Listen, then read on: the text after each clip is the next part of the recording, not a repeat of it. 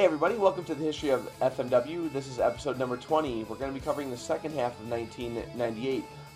As always, I'm joined by Bahu. Bahu has been covering FMW on the internet since the mid to late 90s. Yeah, 1998. Yeah, so Actually, this time period was right around the time I got started. actually, same thing, and I'll get into, I'm going to. Heatwave was my first time seeing any of these guys, and that's what really started it all for me. So anyway, so we're gonna go into July 6th.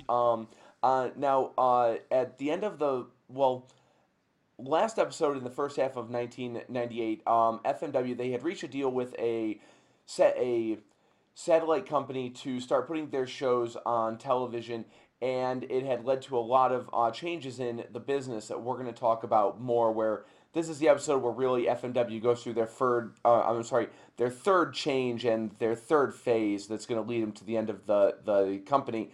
So we're going to start with July 6th. On July 6th, Shoshi Arai, they gave a press conference to address Fuki and Onita held a press conference of his own on July 12th.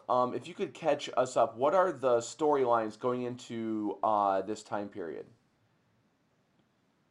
Well, the press conference was to announce that FMW was going to become Entertainment Pro Wrestling. That was the new phase. That was based off signing with DirecTV. That was the direction that they were going to go on. So now everything's going to be storylines, characters. They're going to hire actors to play roles that are non-wrestling roles and everything. So it's just kind of, hey, this, what WWF is doing, we're going to be kind of like that. But WWF is super popular at the time, and so this is going to be the first company in Japan to be different than what, the New Japan, All Japan, even Big Japan with the death matches, strong style. This is going to be entertainment style because no other company in Japan had been doing it, with WWF being really and WCW being really hot.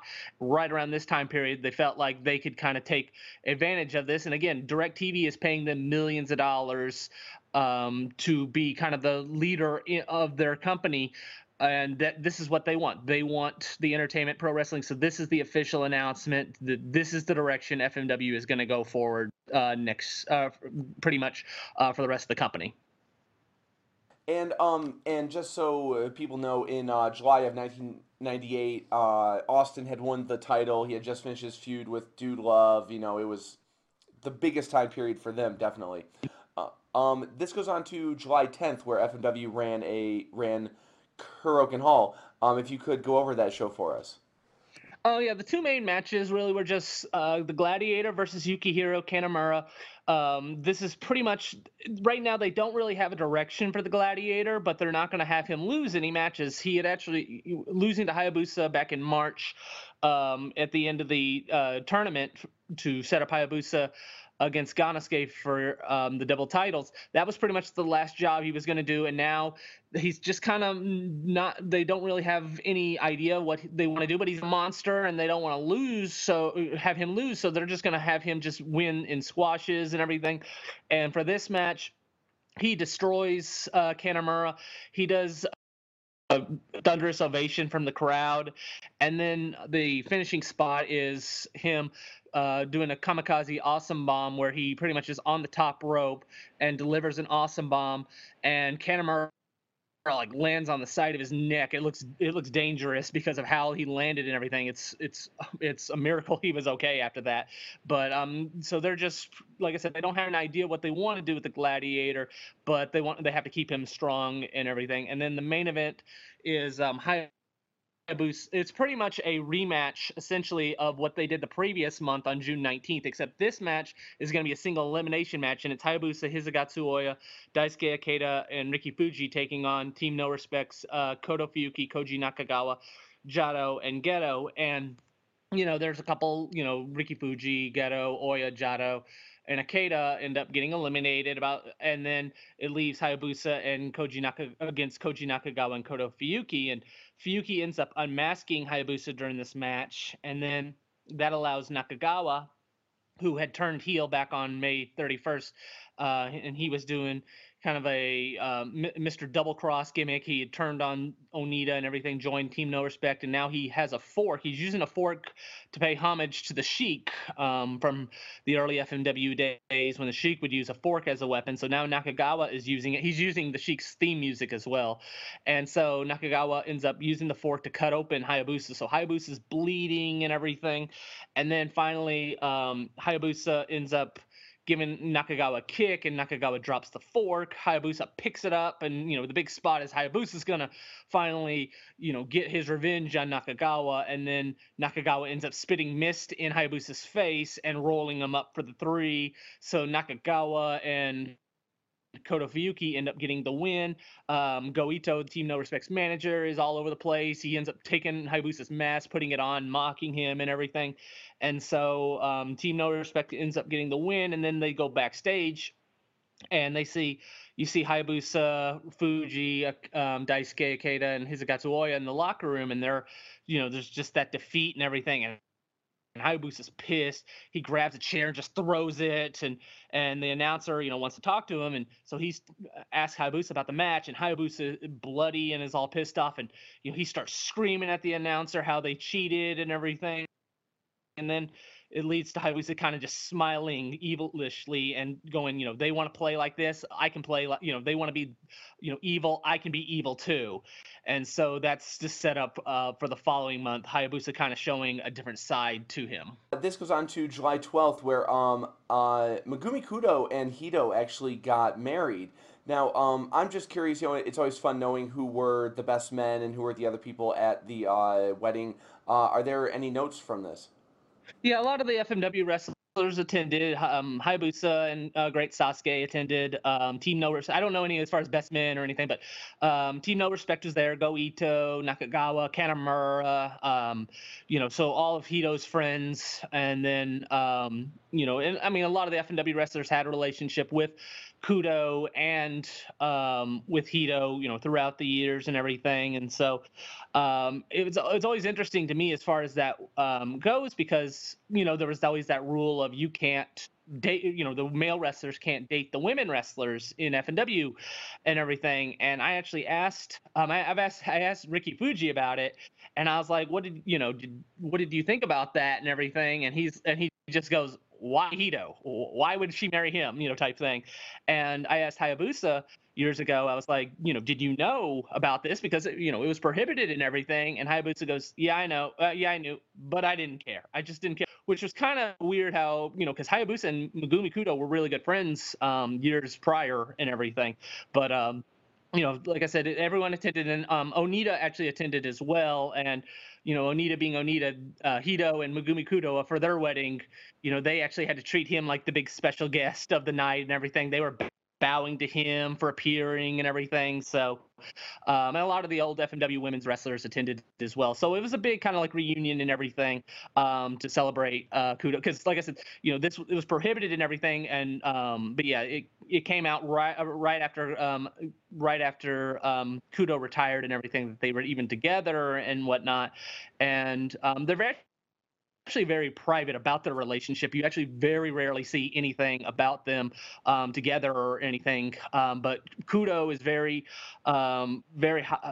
just very positive on Hito, how privately he has helped her on so many things that she can never pay him for. So it's kind of interesting that they have this relationship where they're both two public figures that are still having a very private marriage. That story makes Onita sound like Michael Scott from from from The Office. Anyway, well, cool, good for them. Yeah, I first heard about their marriage when Hito was in Big Japan and he was doing death matches, and someone was like, can you imagine him, going home to Kudo all bloody and covered in glass?" And I'm like, he's married to Kudo? Okay.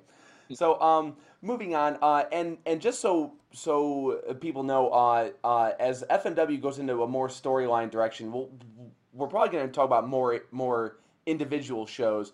But on July 20th, was it an FMW show or was it a Fukigun show?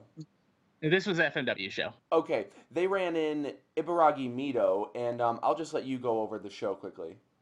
Yeah, there wasn't really too much to the show except Onita coming back He from America, or actually, I mean, this was the first time he was wrestling in FMW since May 31st when Nakagawa turned on him. He took June off pretty much, and so it's just and we went over last episode how Tetsuhiro Kuroda and Hideki Osaka had been pretty much kidnapped by Team No Respect due to Team No Respect beating them in some matches, the Onita group in some six-man matches back in May.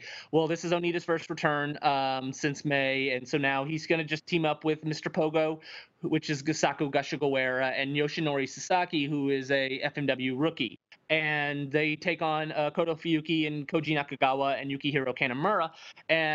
And Fuyuki ends up getting the win over Pogo pretty easily and everything. Onita's, has pretty much 2 weak links to his team.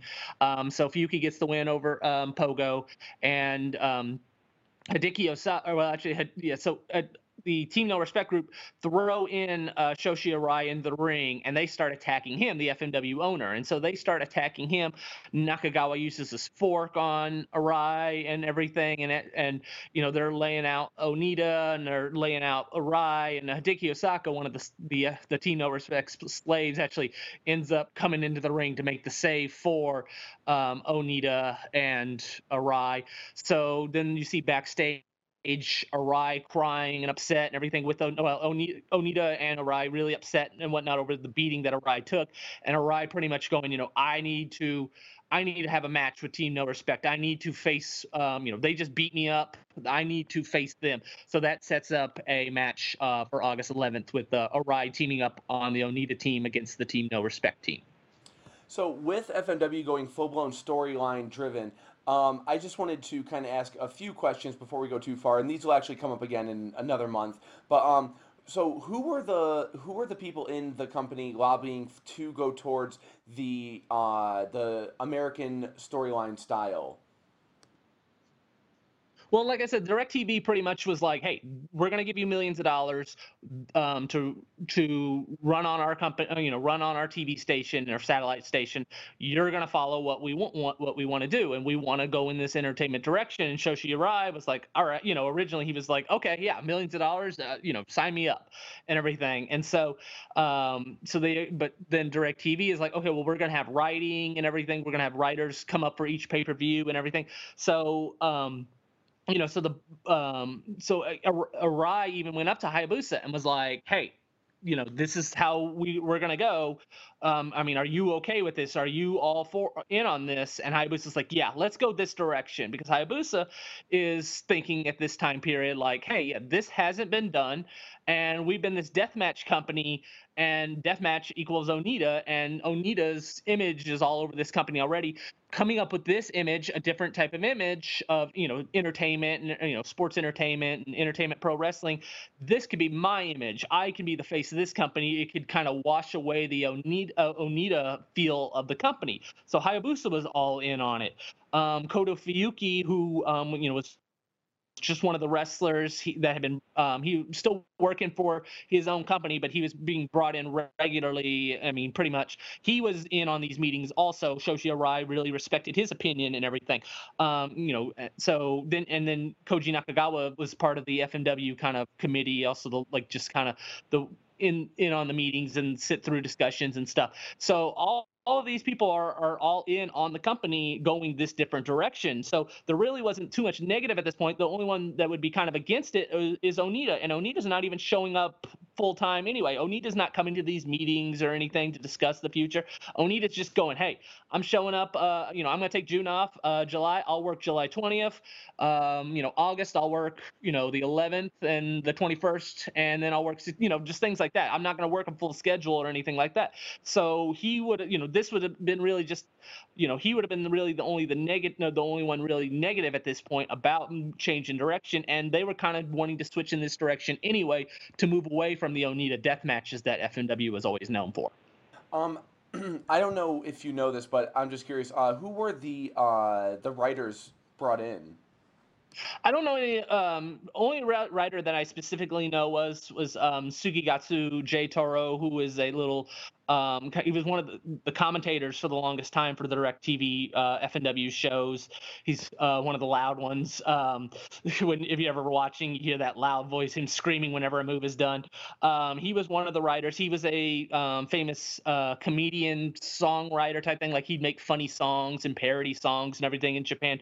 So he was kind of well known. So they brought him in for kind of the comedy writing and everything. He's the only one that I specifically know was brought in for the writing team. But I mean, as far as anyone else, it's just people that you wouldn't, never had a camera roll or anything like that, And as far as I know. and finally, what changes were made to the look of the company? Well, they changed their rings. The rings were now they went from blue rings with that Thunder FMW logo in the middle and everything to a red ring, and they changed the logo and everything to where it was this kind of these bold golden FNW letters with Entertainment Pro Wrestling at the bottom and everything. So they changed the look of the ring. Just everything kind of started changing right away. I mean, they still kept some. It was kind of a slow merger, but it was a merger of. This is going to be Entertainment Pro Wrestling, like this slow build, and just more and more Entertainment Wrestling as the years go by. Even I mean, seems like such a drastic change, and it was. But as the years go by, they even adapted more and more Entertainment Pro Wrestling into FMW. But at this point, it's just kind of the beginning stage of the different direction and the different look of the company. So going forward, on August 2nd, there ECW they held Heatwave 1998, which is probably my favorite pay-per-view of all time. It was my first time seeing most of seeing Hayabusa, Masato Tanaka, etc., which I kind of just answered the question. But what was FMW's involvement with this show? Yeah, so there was two FMW matches. It was Mike Awesome versus Masato Tanaka. Like we may mention, Masato Tanaka had already started appearing for ECW. He started full time in June at the ECW arena. So this was his kind of coming out party on pay per view and everything, going up against Mike Awesome, and they kind of just did the same kind of match that they did at Kawasaki Stadium the year prior on September 1997, and so it was kind of that. And Masato Tanaka and Mike Awesome had wrestled a couple times prior to this, like in Queens on ECW TV and everything. So there was a kind of a build before this pay-per-view match. It wasn't just dry. This wasn't Mike Awesome's first appearance or anything this year or whatnot, but so they have a great match, and it gets over so well with the ECW crowd. Seeing this spot where Tanaka had been power bombed prior through a table over the top rope by Awesome, just like in FMW. Well, this is the big spot here where Tanaka gets away from the Awesome bomb through the table and ends up doing an Awesome bomb through the table to Mike Awesome outside the ring himself, and the crowd goes crazy. And this is this awesome spot, this awesome match, and everything. And I mean, it's really what got both Mike Awesome and Masato Tanaka over with the American crowd long term. And then you had Hayabusa and Jinsei Shinzaki taking on Rob Van Dam and Sabu.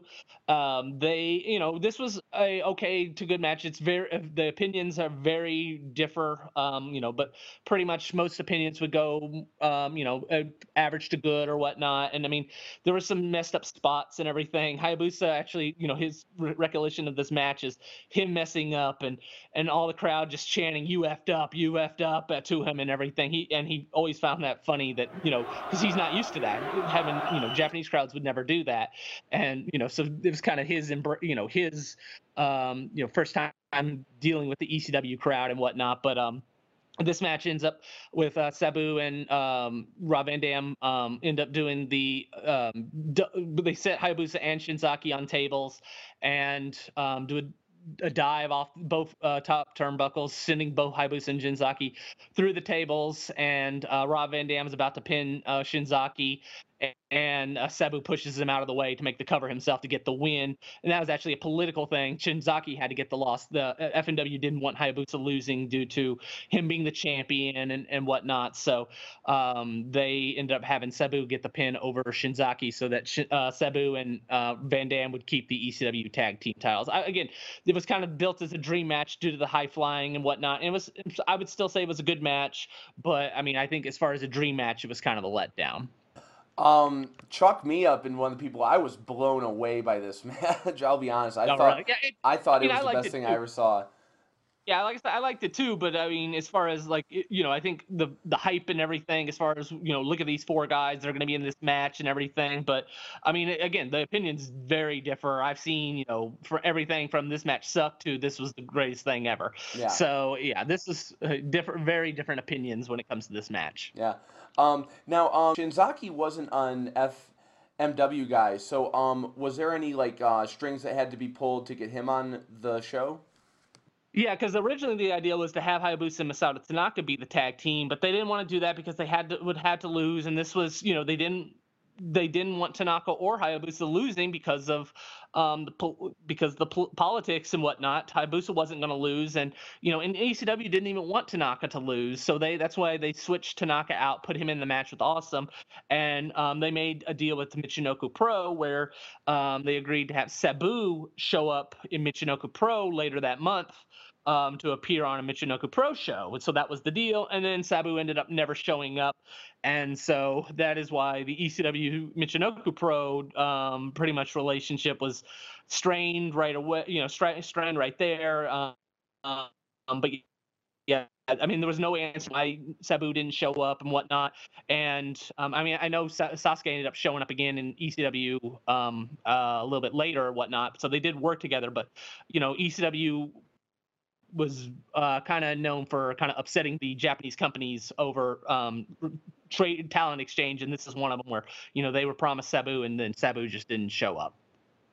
So we're going to talk about the relationship between the two companies a lot, but quickly. So let me think real quick.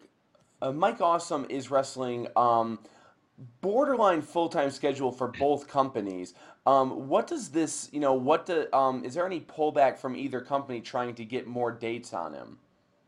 Yeah, ECW wants to just sign him full out. They want to just him from FMW and whatnot. But at this point, Awesome's still touring with FMW regularly. I mean, he's just pretty much going to ECW on his off on when he's done with his tour. He's just working pretty much two full-time schedules at this point. So he'll work, the FMW tour. And again, at this point, he's not even having that tough of matches. He's not a focus anymore with the company. He's not the headliner or whatnot. He's just having matches where he's just destroying other guys at this point. So he is, I think he kind of sees the writing on the wall at this point that this is, he's not going to be a fixture anymore with the company. But at the same time, ECW, sees this big tall guy and they think, wow, he can do these high flying moves and everything. He's perfect for us. So they they want to take Awesome, they want to pull Awesome out of FMW and sign him themselves, but he would end up getting injured, so none of this would end up happening anyway. Yeah.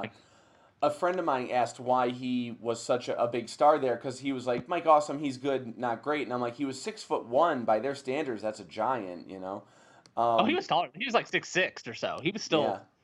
Yeah. So he was like 6'6", and he was doing these high flying moves and everything that you just never saw, and these awesome, the awesome bombs and just power bomb. I mean, like I said, like even that Kanemaru match from the month prior, where that's just like a spot you've never seen before in 1998, where a guy is picking up another guy and throwing him off an apron through a table, and so he's still just coming up with all these creative spots and everything that is drawing. He's becoming. There's more interest in Mike Awesome because of what he's doing. Yeah. Now, you wrote that Hayabusa didn't return to Japan immediately. How long did he stay there, and what was he doing there? Well, no, he returned. I mean, as far as I know, he whatever the schedule was, probably the 4th or something like that on a Okay. like a couple days after the heat wave, because he didn't do anything in America afterwards. But he had 2 weeks off. He missed he didn't attend the show on August 11th because that was an Onita show anyway, so he wasn't booked or whatnot. But he ended up doing a on during his time off. He ended up for the Toshiba company, DVDs were coming out around this time period, and everything had always been VHS and whatnot, and DVDs offered so many different capabilities that VHS didn't. And so Toshiba wanted to come up with wanted to show off like this, look what DVDs can do. And so they had these matches filmed in this TV studio, and one of the matches was Hayabusa and Tsubasa, sorry, against Super Delphin and Jinsei Shizaki. And they have this match again. It's in this TV building, TV studio or whatnot, and they're filming it. And this DVD comes out. It's like one of the very first DVDs that released in Japan, and it's this match where you can watch like 3 different angles because there's cameras all over the place. Like the referee has a camera on his head and everything, and you can like watch the match in different angles, like from the turnbuckle, from the referee's point of view, from outside the ring and everything. So it was the way to show the capabilities of DVD that you would never be able to see with the VHS or whatnot. So he did that for Toshiba before appearing for a Michinoku Pro tour before the FNW tour would start back up on August 21st. All right. So going on August 11th, they ran Kuroken Hall. If you want to go over any notes from that show. Yeah, so that was an Onita show. It was promoted under his name, and so this is a very thin roster. They didn't really have any of the FMW undercard guys or anything like that. So they just had a comedy match, and then Jado and Geto were on the show. Yukihide Ueno, who was the Battle Ranger, he appeared on the show. He had quit FMW 3 years earlier after Onita retired. But he has this loyalty to Onita. Onita's his teacher, whatnot. So he appeared on this show. And Hideki Osaka and Tetsuhiro Kuroda, the FNW slave or the Team No Respect slaves, they had a match. I mean, so it was just a very thin undercard. They didn't, like I said, they didn't fill it in with any of the FNW wrestlers for the undercard. But the main event is Atsushi Onita, Mr. Pogo, who's got Saku Gashigawara, Yoshinori Sasaki, and Shoshi Arai taking on Koto Fuyuki, Koji Nakagawa, Yukihiro Kanemaru, and Go Ito, the Team No Respect manager and everything. And this match is kind of one of the standard Onita brawls and everything, the brawling outside the ring and whatnot. And Go Ito's actually showing off some flashy moves and everything, the Hurricane Rana and whatnot, showing what he can do. I feel like he kind of booked this match so he could show off, look what I can do and everything, since he was the booker still at this point. And the ending spot pretty much has Onita and the Onita power bombing Go Ito, and then Shoshi Arai jumping on Go Ito to get the pin. So Shoshi Arai ends up getting the win. If he had lost, Shoshi Arai would have had to step down as president of FNW. And since the Onita team won, now Team No Respect has to release Hideki Osaka and Tetsuhiro Kuroda. So now they are no longer the slaves they're no longer the slaves of Team No Respect. So going forward now, Onita's going to be having his own group and whatnot, with Pogo, Yoshinori Sasaki, Kuroda, and Hideki Osaka, as they have defeated Team No Respect in this kind of way to show, like, Onita and Arai to finally get the revenge after Team No Respect had been, beat up Arai and then been beating up and disgracing Onita the last couple months prior. So on August 16th, Go Ito debuted at a Michinoku Pro show. What happened with this angle? Pretty much, actually, it was Go Ito's second time appearing. He had actually appeared for a Michinoku Pro show with Ganosuke and Kanemaru. It was an FMW match with Hayabusa and Shinzaki. Go Ito was the manager for Kanemaru and Ganosuke for Team No Respect at the time period. So, but this is where Go Ito comes out with Sasuke the Great and the Masked Tiger, and it's two guys under mask, and the guys under the mask are Masao O'Hara, who's probably best known for appearing in War He appeared on a New Japan Best of the Super Juniors tournament. He's got the mohawk and everything. And then Takeshi Ono, working for Battle Arts, he had like this little mini afro and everything. And they're punks. Their characters are punks. Their hairstyle and everything, their attitude, their jerks. Hey, they fit with Team No Respect. Then they have this disrespect towards other wrestlers and everything, so they're a perfect fit, even though they aren't FNW wrestlers. So Go Ito comes out with them. Go Ito has a Sasuke mask also. And they're doing the Team No Respect dance and everything, and they're going to take on the great Sasuke and Yuki Ishikawa, who's also in a mask for this match. So it's like a Sasuke Tiger match type match. But yeah, so this is kind of the introduction that Sasuke the Great and Sasuke the Great, who is Masao O'Hara, and the Masked Tiger, Takeshi Ono, are going to be Team No Respect members also, as they're going to start working for FMW going forward as well. Okay. Going on August 21st, there's two back-to-back shows. FMW, they ran Kawasaki on August 21st. Are there any notes from that show? Yeah, well, this was the first show with the FMW, the red FMW ring. This is the first official Entertainment Pro Wrestling FMW. This is that stage has now begun with this show, and the beginning of the show has Team No Respect coming out for their Brief Brother dance, and they're in their underwear and everything like that. And Atsushi Onita comes out with Tetsuhiro Kuroda, Mr. Pogo, and Yoshinori Sasaki, and they're in this outfit that's it's kind of like a suit. At the top half is a suit, and then there's just this cloth covering their private area, front and back. And Onita comes out, and it's and introduces his new group, and it's going to be called Team Zero.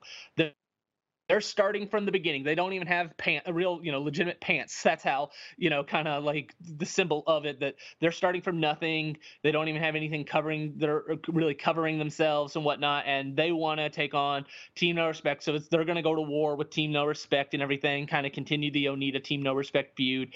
And so the main event is Koto Fuyuki, Koji Nakagawa, Yukihiro Kanemaru against Atsushi Onita, Mr. Pogo 2, Gosako Goshigawara, and Yoshinori Sasaki. And again, it's just kind of a brawl and everything, the standard Onita brawl and whatnot. And Fuyuki ends up getting the win over Mr. Pogo 2, just a standard match, whatnot.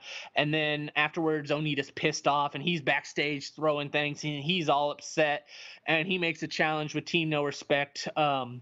He wants to end the Brief Brothers, them coming out in their underwear and everything like that for the last 6 months or so, 7 months.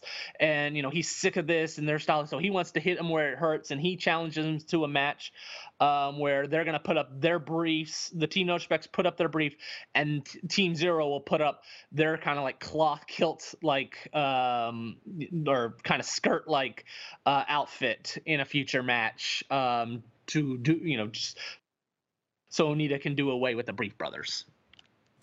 The next night on August 22nd, FMW, they held a show in a television studio, and it seems like this is really where, anyway, you can talk about, the new phase is here. So if you want to go over this show, go ahead.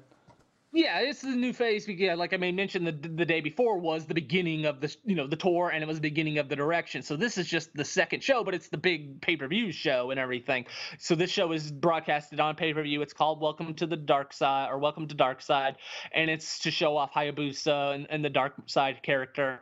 But yeah, so this show, it's just a TV studio and whatnot, and they had the Gladiator. Like I said, he didn't really have direction, so he just wins 3 squashes against Naohiko Yamazaki, Yoshinori Sasaki, and Mr. Pogo, Gosako Goshigawara. And then Koto Fuyuki and Yukihiro Kanemaru, they're the tag team champions at this point. They had defeated Masato Tanaka and Hayabusa back in May. So they're actually taking on Jado and Geto in a Team No Respect friendly match and everything. And prior to this match, Shoshi Arai, like I said, so it's a TV studio, and they have this little beach set right by the ring, where it's actually Megumi Kudo sitting on a lawn chair. It's Shoshi Arai he's sitting in a lawn chair, and he introduces his niece, a woman playing his niece, Kaoruko Arai. And, she's a 16, 17-year-old girl or something like that, maybe 18, I don't know. And, so Arai's showing her off and everything. This is my niece. She's coming to the show and whatnot. So after Fuyuki and Kanemaru, they get the win over Jado and Geto when Fuyuki pins Geto to defend the titles. And afterwards, Goito, they go up to Arai and everything and distract him and whatnot. And Goito ends up grabbing Kaoruko Arai's niece, and lifts her over his shoulder and kidnaps her and takes off with her and everything. So then the main event, going back to that July 10th show where Nakagawa defeated Hayabusa, and Hayabusa, or in that single elimination tag match, and Hayabusa got all upset and was like, you want to see evil, I can be evil. So this is the beginning. This is the introduction to Dark Side Hayabusa. He has new theme music, and the TV studio helped in the sense of, they turn the lights off and you see this at the entrance, you see this giant shadow figure of Dark Side Hayabusa, and like I said, the music's coming out and are playing, and Hayabusa comes out walking like a zombie. He's now has like a horn mask. He's in all black. He sticks his tongue out to the camera and everything with his tongue all red, trying to look, it's kind of a Kijimuto being the great Muta and everything, kind of having a different evil side character to, the already, the standard character. And so this is, his dark side Hayabusa and everything. And he takes on Koji Nakagawa. And this is not a good match at all. It goes 20 minutes, and I mean, Hayabusa and Nakagawa, they've had some stinkers in the past, and this is one of them. Hayabusa just doesn't click. I think Hayabusa does a dive over the top rope with Nakagawa on a table, and the table doesn't break, and then so Nakagawa's just on this table, and Hayabusa has to do like a jumping leg kick to break the table, and it's just kind of awkward. And only 50 people are in this crowd, so I mean, even if it was this great match, you weren't going to get that much great heat for the show, great heat for the match or anything like that. And the ending is Goito trying to interfere with for Koji Nakagawa, and this, Hayabusa ends up laying out Goito with a tombstone pile driver and everything, and so he's doing a new move and whatnot that he would never do otherwise. And then the Hayabusa looks like he's about to finally finish off Koji Nakagawa, and the lights turn out and goes completely pitch black, and you end up, the lights turn back on, and you see Hayabusa laid out. You see a man in all white walking away from the stage, so you just get a very brief glimpse of a man in all white, and Hayabusa's laid out, and Koji Nakagawa, who had been laid out by Hayabusa, ends up rolling over to make the cover on Dark Side Hayabusa, and so Nakagawa ends up getting the win over Dark Side Hayabusa, and Dark Side Hayabusa still goes crazy and everything. He's all upset that he's lost again to Nakagawa and whatnot, and Hayabusa actually hated doing this gimmick. He hated the horns. He felt like he couldn't do anything with the horns that are set with the mask and everything. So this was a character that was rarely ever used. Hayabusa was not a fan of this gimmick after having this match. Now, you wrote that there were only like 50 fans there. Were these fans actual fans, or were they plants by the studio? I don't know exactly. I would imagine that they are fans, actual fans and whatnot, because the real usually if it's like a studio and you're paying or free tickets, then they're kind of part of, like, they're kind of shown more, but you don't even really see the fans for this show. They're just kind of in the back, so like the TV cameras don't really even catch them or anything.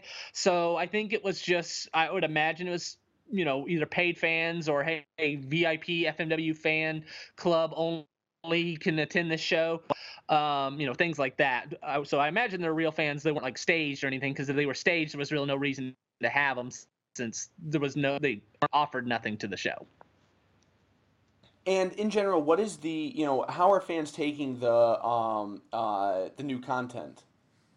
Well, a lot of fans are upset about it. I mean, and at this point, it's so new that I wouldn't even say that it's picked up on yet, really.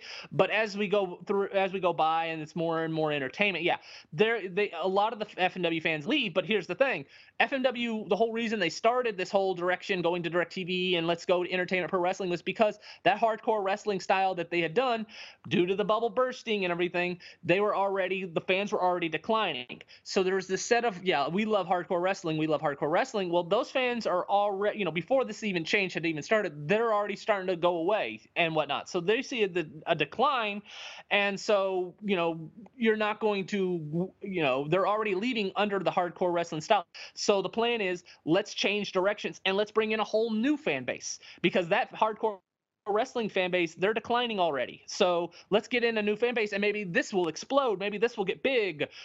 So they lost a lot of fans through this, but they were fans that were already in the decline. But they did gain a set of new, like, Entertainment Pro Wrestling fans. They had their fan base and everything, but the issue was it really wasn't enough. Whether it's because of the actual entertainment wrestling aspect, or whether it's because it's late 1998 and wrestling's not as popular anymore as it was in 1995, 1996, or even earlier than that. So I mean, there was that double-edged sword, if the possibility of what is it. But going forward, their mission is, hey, we're going forward with this Entertainment Pro Wrestling. We lose the hardcore wrestling fans, oh well. And at this point, there's some shows that aren't doing well or whatnot, but I mean, it's still kind of steady of what it was, where not every show is a bomb. I mean, there's still successful shows, and they're still running successful shows here and there or whatnot. It's not a sinking ship by any means at this point. So it's kind of like, hey, let's make this change now, while we're still kind of relevant, before or otherwise we're gonna have to make this change when we're pretty much already dead. So it was just kind of getting starting a new direction while they still could. And yeah, they lost some fans, but they're hoping to gain a whole new fan base at this point. The parallels to watching WCW go down are just very very there. So on September 1st, they ran a show in Sapporo. If you want to go over that show. Yeah, so that's their big Sapporo show. Again, the bubble has bursted and everything.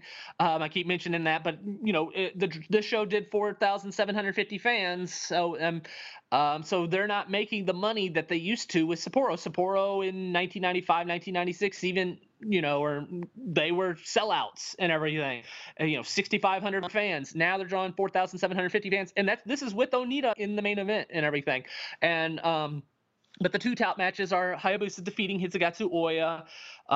They've had that rivalry for the previous 3 years, having great matches and everything. And this match is just a standard Hayabusa Oya match, with Hayabusa end up getting the win over Oya to defend his FMW double titles. And the main event is Atsushi Onita, Tetsuhiro Kuroda, Hideki Osaka, and Mr. Pogo. Team Zero taking on Team No Respect of Koto Fuyuki, Koji Nakagawa, Yukihiro Kanamura, and Hito. This is another one of those Onita brawls. They have a ladder, just a street fight pretty much. And, they actually bring in a crutch, because, previously Onita had been hit by Nakagawa, with like kind of 2x4 or whatnot. And prior to that, Ito hit Nakagawa with a crutch and everything. And so there's just kind of this standard weapon that they've used. And so anyway, Onita finally kind of gets his revenge on Fuyuki in this match. He smashes the crutch over Fuyuki. He gets the Thunder Fire power bomb on Fuyuki. So this is Onita's big win over Fuyuki, finally, after putting him over in a singles match and losing in the tag match back on May 31st, after Nakagawa turned on Onita. So this is Team Zero, getting their finally getting their revenge over Team No Respect. And like I mentioned earlier, this was the match where Team No Respect put up their briefs in return for Team Zero putting up like their little cloth covering their crotch region or whatnot, or private region. And so after this match, Team No Respects puts the Team No Respect, or sorry, the Team Zero puts Team No Respect's briefs on a crucifix, and so they crucify the white boxer briefs, and so this is the end of Team No Respect using the briefs. They no longer ever went back to the white underwear or anything like that. So this was the big, Onita finally getting his revenge. Although I wouldn't say it was particularly worth losing a singles match and getting turned on and getting humiliated, all this just to get, a tag team victory win over Fuyuki. One name on this show that I saw, and he wrestles for most of the rest of the year is Muhammad Yone. Who was this? That's Satoshi Yoneyama, but he's been going as Muhammad Yone for the last 20 years or so. He was a Battle Arts wrestler, and so Battle Arts and FMW were working together at this point. Daisuke Ikeda was Battle Arts wrestlers, and he was already working full time and everything. So this was to get, Battle Arts was now going to start bringing in more more Battle Arts guys were going to start showing up in FMW, and in return, FMW guys were working Battle Arts big shows and everything. So there's just a talent exchange. Yone would end up. He's pretty much been with Noah pretty much at least the last 10 years or so. So he's been around and everything. He's been a big fixture with the Noah promotion for the longest time. And he's still currently on their roster and everything, working in 2018. So he's best known as the guy with the big afro and everything. So on September 3rd, they shot a big angle outside of a show, and they brought back Mr. Pogo. If you want to go over the angle, what is the angle? What is he doing here? Yeah, so this match is on September 3rd. It's Koji Nakagawa, Yukihiro Kanemaru, and Hito defeating Onita, Pogo, and Yoshinori Sasaki in a no ropes barbed wire match. They're still having them every so often, and this was one of them. And afterwards, so the Onita and all of them are brawling outside and whatnot, and then Mr. Pogo arrives and he attacks Gosaku Gashigawa. Gosaku is using the Mr. Pogo gimmick that Mr. Pogo stowed upon him after he retired in 1996 and gave him the gimmick in 1997. So he's kept the name, and as a result of Mr. Pogo coming back, Mr. Pogo has always had to go under the name Great Pogo. And so technically the Great Pogo comes out and he attacks, throws a fireball at Gosaku and everything, and issues the challenge to Onita. I want a match with you here going forward. I want to kill you again, Onita, everything. Let's reunite this feud and whatnot. So this is just to pretty much, like I said, reunite the Onita Pogo feud. Because right now also, like, this is a house show, and I told you, like, Onita, he'll work certain shows and whatnot. And a big thing is, some of these promoters, they want Onita on top. Hey, I don't really know wrestling all that well, but I know Onita's a draw. I know him more than, this Hayabusa guy or whatnot. So certain shows, they want Onita on top to main event in a barbed wire match because, 5 years ago, that was a really big thing that drew a lot of money and whatnot. So, there's still some kind of this nostalgia thing for Onita and whatnot, and kind of using that, bringing back the old barbed wire and deathmatch gimmick, and even with the FMW change in direction and whatnot. So this was one of those shows, and Onita going forward kind of wanted to have some of these matches with Pogo and everything. So because that's just Onita and Pogo, they just fit better than Onita versus Fuyuki or whatnot, especially after the Onita Fuyuki feud. Onita wasn't going to get a singles win over Fuyuki. He got his big tag team victory win. So there was no reason to, like, hey, let me continue this Onita Fuyuki feud because I'm never going to get a win over Fuyuki at this point. Now, so what is the relationship between Big Japan and FMW in both companies using Pogo? Because at this time, Pogo was involved in the Big Japan Deathmatch title tournament. He had won the title before losing it, so he was still a main player in that company. So how was he balancing both companies? Yeah, so it was just pretty much Mr. Pogo coming in for FMW tours. I mean, he wasn't a full-time wrestler for FMW, but it would just, he'd pop up on a certain show or two when there was an off day for Big Japan. And so that's really all the relationship at this point was with FNW and Big Japan was, hey, we'll let you have Mr. Pogo for certain shows and everything, so Pogo could make some extra money and fight Onita and whatnot. Probably Onita might have requested or asked for this, this favor or whatnot, but none of the FNW wrestlers were like working for Big Japan or anything, so there was no like talent exchange or whatnot. Okay. Now, with FMW going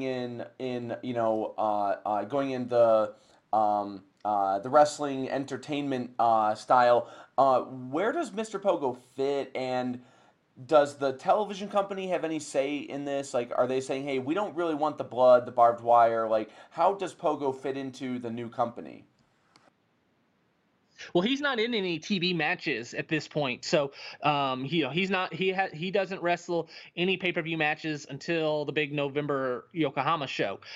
So his matches are just house show matches, and like I said, I'm sure that's controlled by the promoters. The promoters are probably like, we want Onita versus Pogo. That made money in 1995. Let's have that match, again. And I mean, it's different. Yeah, it's 1998. It's 3 years different, but it's not 20 years difference though. So it was still kind of fresh, even as far as the promoters going. Hey, it was only 3 years ago, but 3 years, 1998, 1995 are a big difference. So it wasn't really a fresh match, even though the promoters go, hey, 3 years ago this was a money match.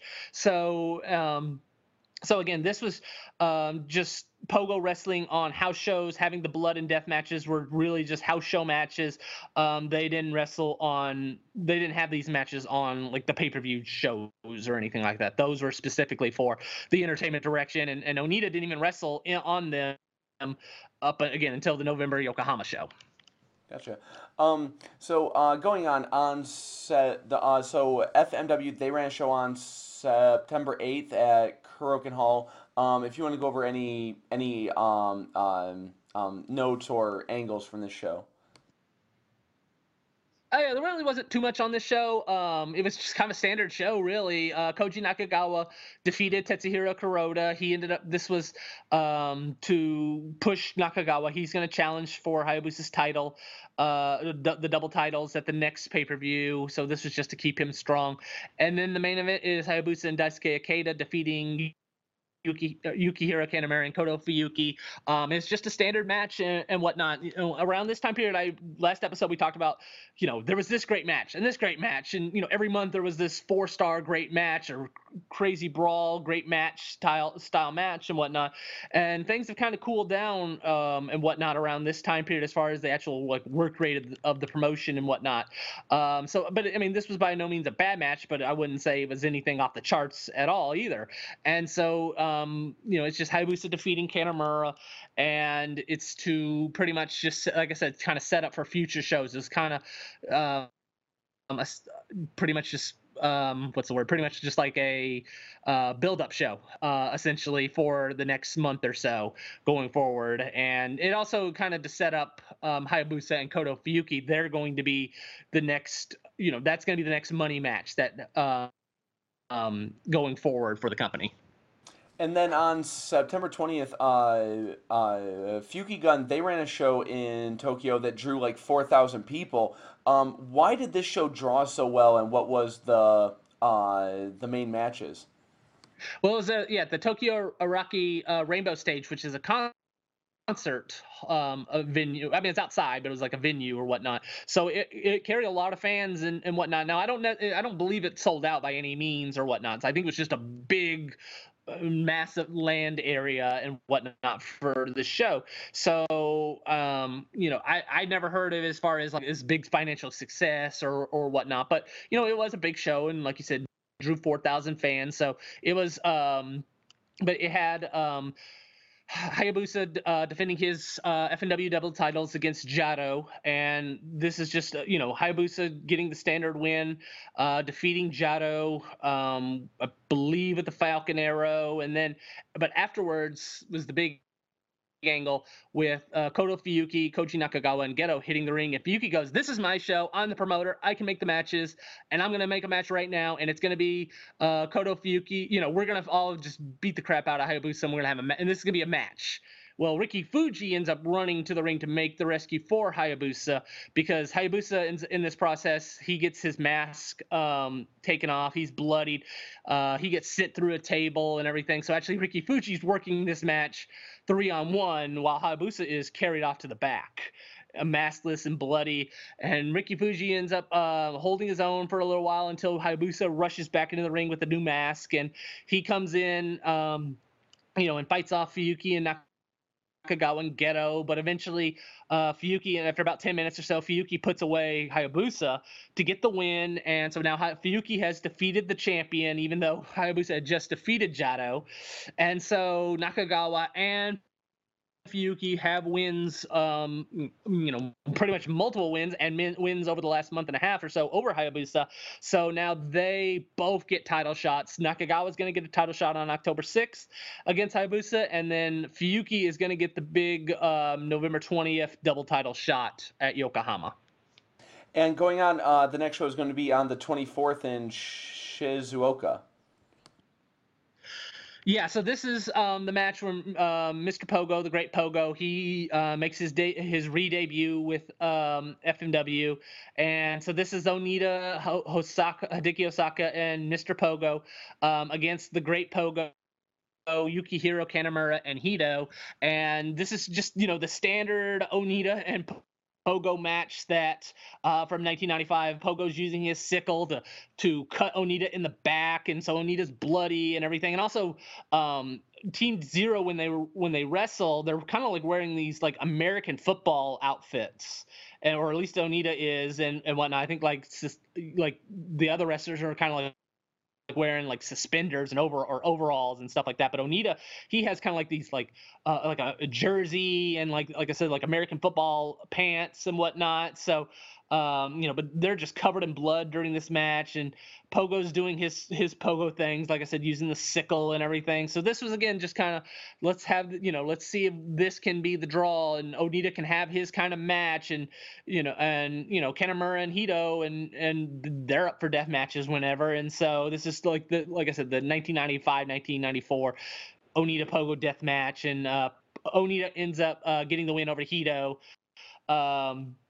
afterwards. And like I said, it's just kind of the standard Onita Pogo brawl, blood everywhere, fire or whatnot. But Pogo would actually, he goes as Great Pogo, but Pogo would appear 5 days later, and he would take on Gosaku Gashiguera, Mr. Pogo, and they actually would have a match. Great Pogo against Mr. Pogo, and Great Pogo would end up getting the win, and he'd win his name. So after he defeated Gosaku, he would return back as Mr. Pogo on September 29th.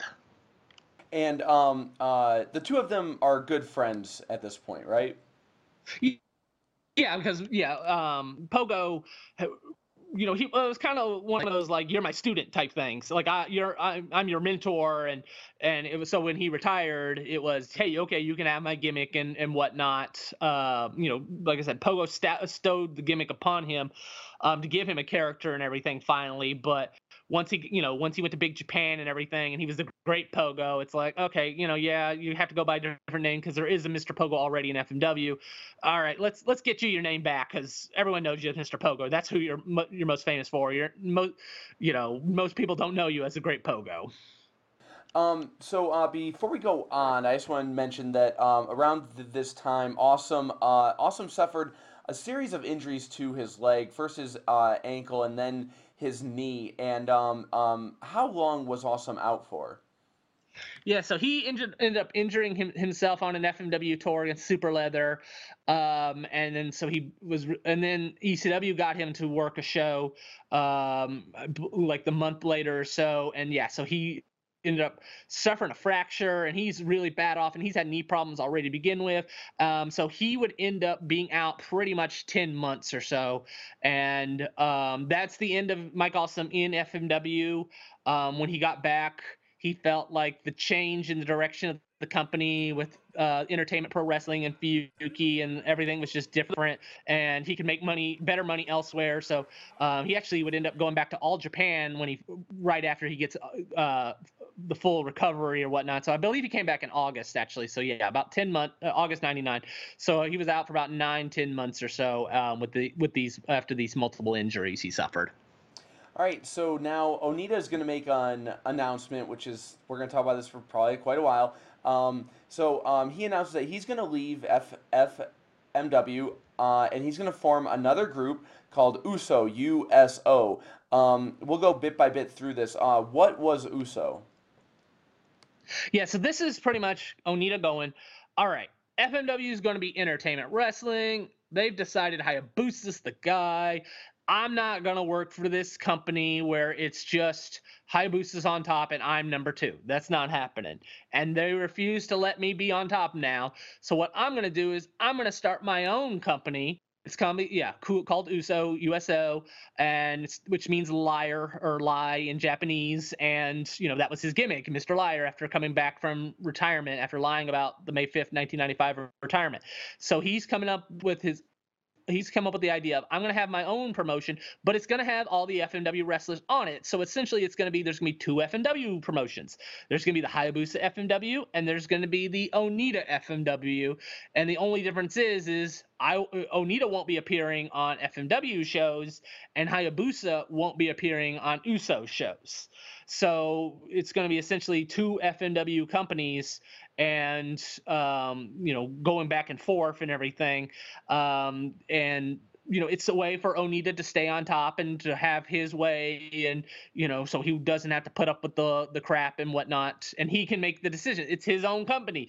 He doesn't have to listen to Goito or hey, we're gonna go in this direction and whatnot. He can have these barbed wire matches and these death matches again and be the top guy and relive his glory and everything. And and at this point, he feels like his character is suffering. He's not getting his over with the FNW crowd, the new crowd and whatnot. And, this isn't 1995. He's not beloved like he was and what he was for all these years. Now he's kind of seen as like, okay, you're old and over the hill and everything, and you're not that good a wrestler. And all right, we've seen this before, and, you're stale and everything. And, so he's not even, accepted by the fans, especially these new type of fans that they're bringing in and everything. And, so again, this was just a way for him to kind of try and win, kind of have his own way, and because he wasn't going to be the top guy of FMW anymore.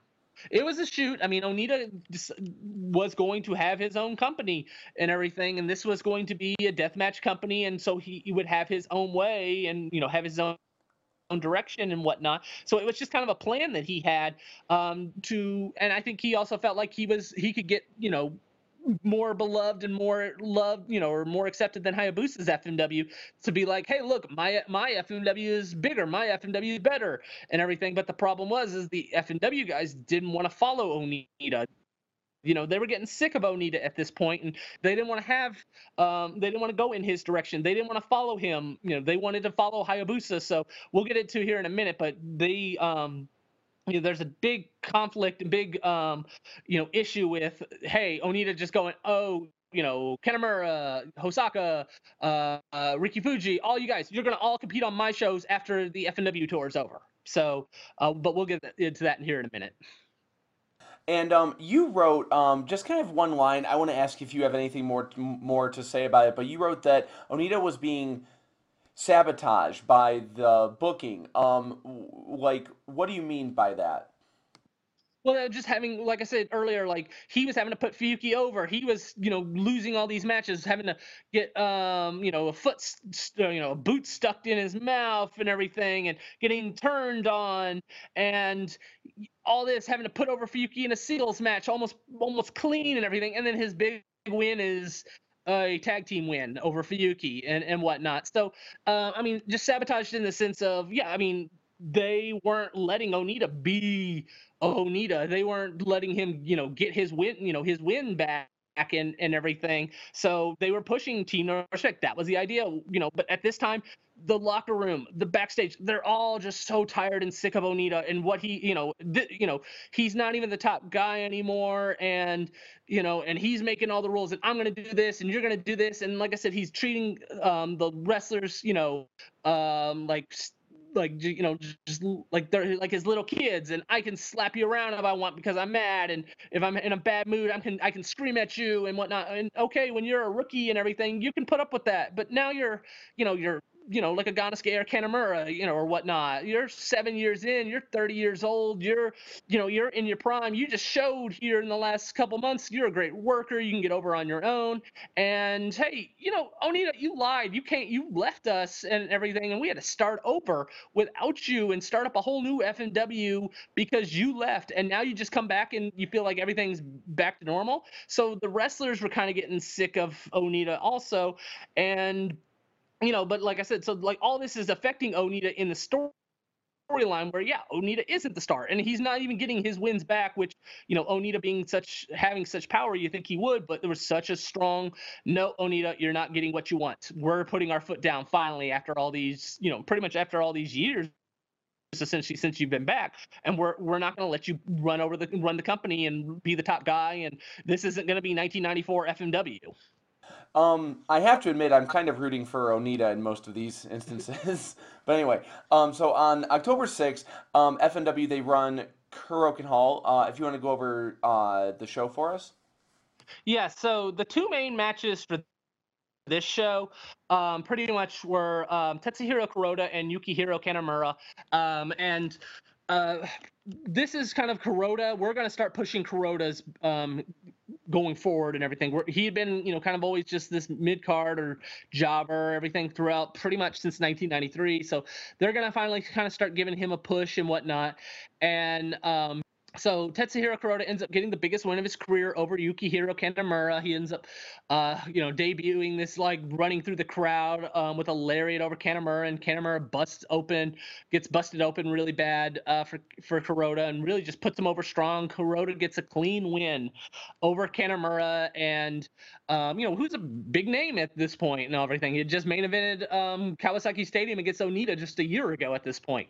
So this was a big win, and afterwards, the lights go out, and Mr. Ganosuke, and I made mention last episode where Mr. Ganosuke, he had injured his leg really badly against Hayabusa, and he was doing a Team No Respect skit with Kanemaru and all that on a house show in Nagasaki in May, and Ganosuke starts giving a little attitude back to Kanemaru, and they start bickering and everything, and Ganosuke ends up walking away from Team No Respect, and they take a picture of Ganosuke as he's leaving the elevator, and he does this pray symbol with his hands. And so that's the last you see of Ganosuke for months and months. And then you see Ganosuke in all white in the Jinsei Shinzaki outfit. And it turns out, and this is never followed up with or anything like that, but Ganosuke was the one that came in when the lights turned off and attacked Hayabusa with the power bomb, and laid him out with the power bomb when the lights were out, and barely was walking away as the lights came back on. Again, they never even addressed that, but that's who it was Ganosuke attacking Hayabusa. But now Ganosuke is in his Jinsei Shinzaki Buddhist gimmick, and so he's coming back, and fans are chanting Ganosuke and everything. They hadn't really seen him in 6 months and whatnot, so they're excited to see Ganosuke and whatnot. And so he comes to the ring in his Buddhist outfit, and Kuroda puts his arm out after defeating Kanemaru, and Ganosuke just gives him the praise symbol and then walks away. And so that sets up Mr. Ganosuke, his return match against Tetsuhiro Kuroda. And the main event is Hayabusa versus Koji Nakagawa.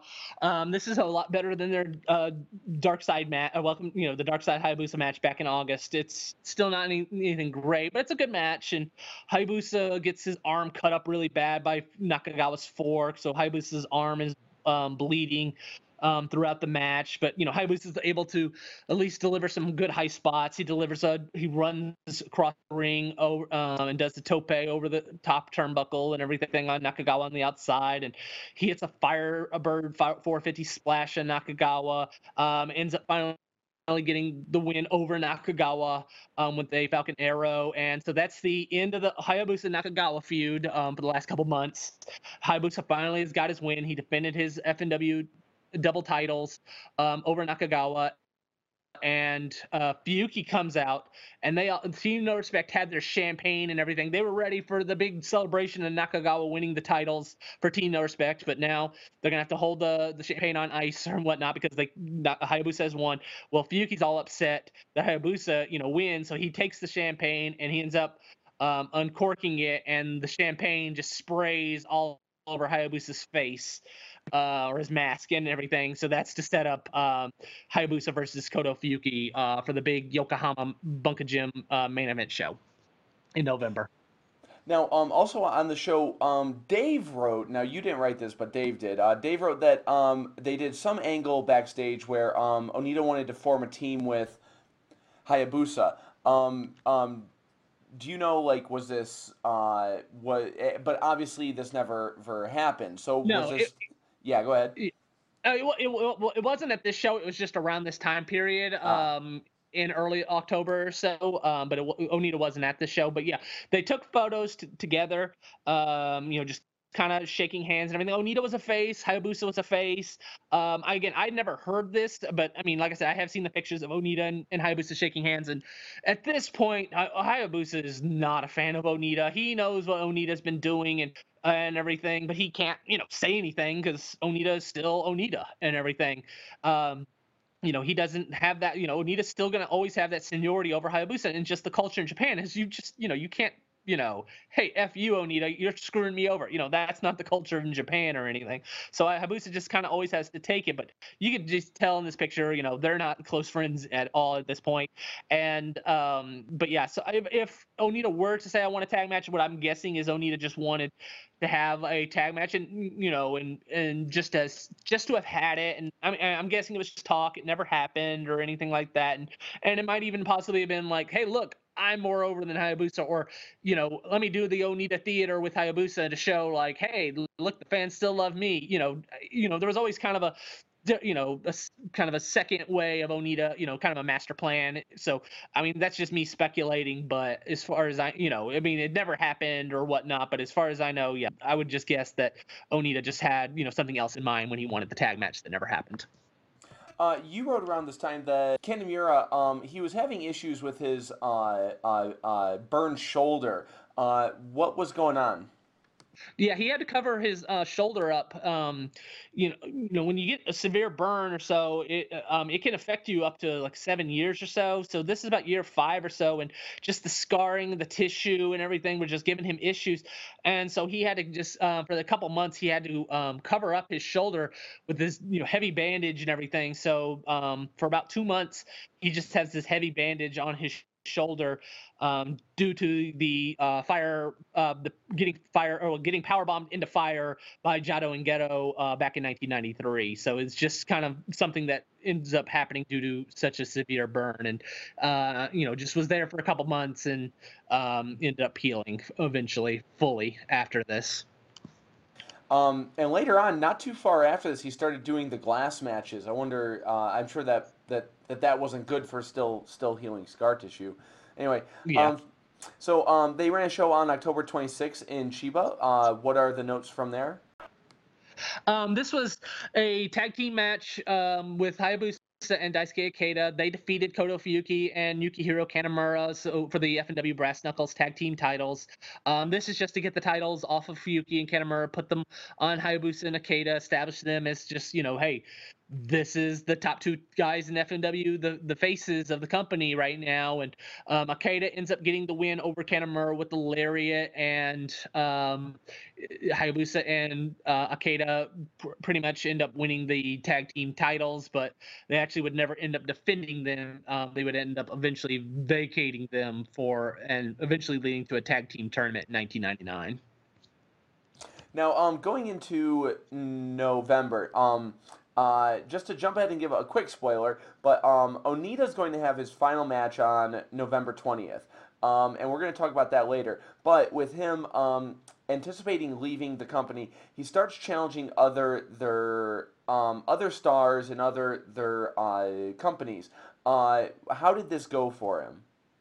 Yeah, so he's, I'm gonna join. I'm gonna start my own company. I'm not gonna be a part of FNW. I just want FNW to work for me, pretty much. I want my FNW guys to fill my roster out. But this is my company. I'm not gonna be FNW. So hey, I'm I'm a freelancer, and I need to have, I want to have these matches, these dream matches. I can make a lot of money doing these matches with these dream opponents and everything.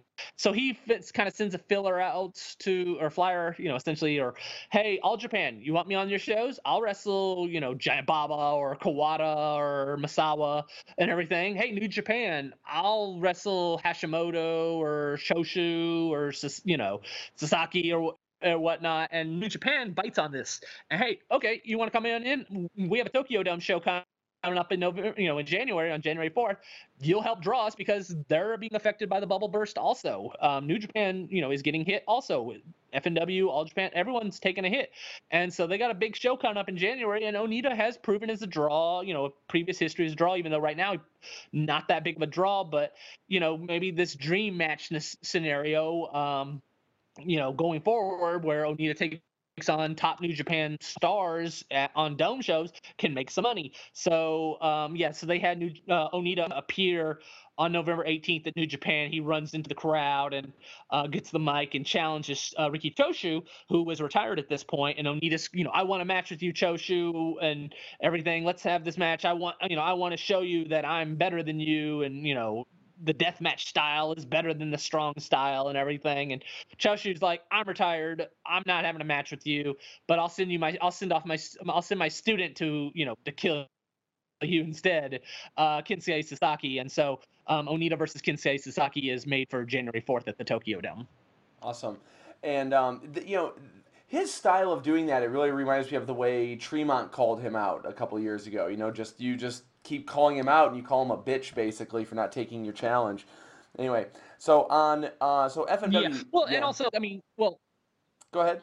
I was just gonna say, Onita wanted that. Onita wanted that match with CCW. He wanted to wrestle in America, and then New Japan, they wanted Onita. They needed a draw, so it works both ways and everything. They weren't, New Japan wasn't gonna just have Onita, hey, I want the match, and they weren't just gonna give him the match just because he wanted it, but they felt like, hey, we can make money at this match. Yeah, I have we'll talk about that because Onita will keep going to different companies as time goes on, but I have a theory about that. Anyway, so on November 6th, FMW, they ran Kuroken Hall, if you want to go over that for us. Yeah, this show is not much of a show.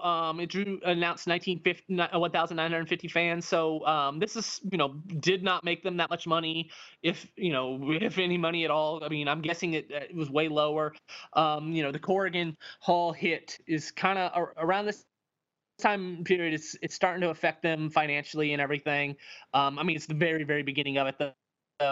But this wasn't broadcasted as on pay-per-view or anything like that either, because the Yokohama Bunka Gym show was 2 weeks later. So this is a FNW 6-man street fight tag team title match with Koto Fuyuki, Koji Nakagawa, and Yukihiro Kanemaru defeating Hayabusa Daisuke Ikeda and Riki Fuji.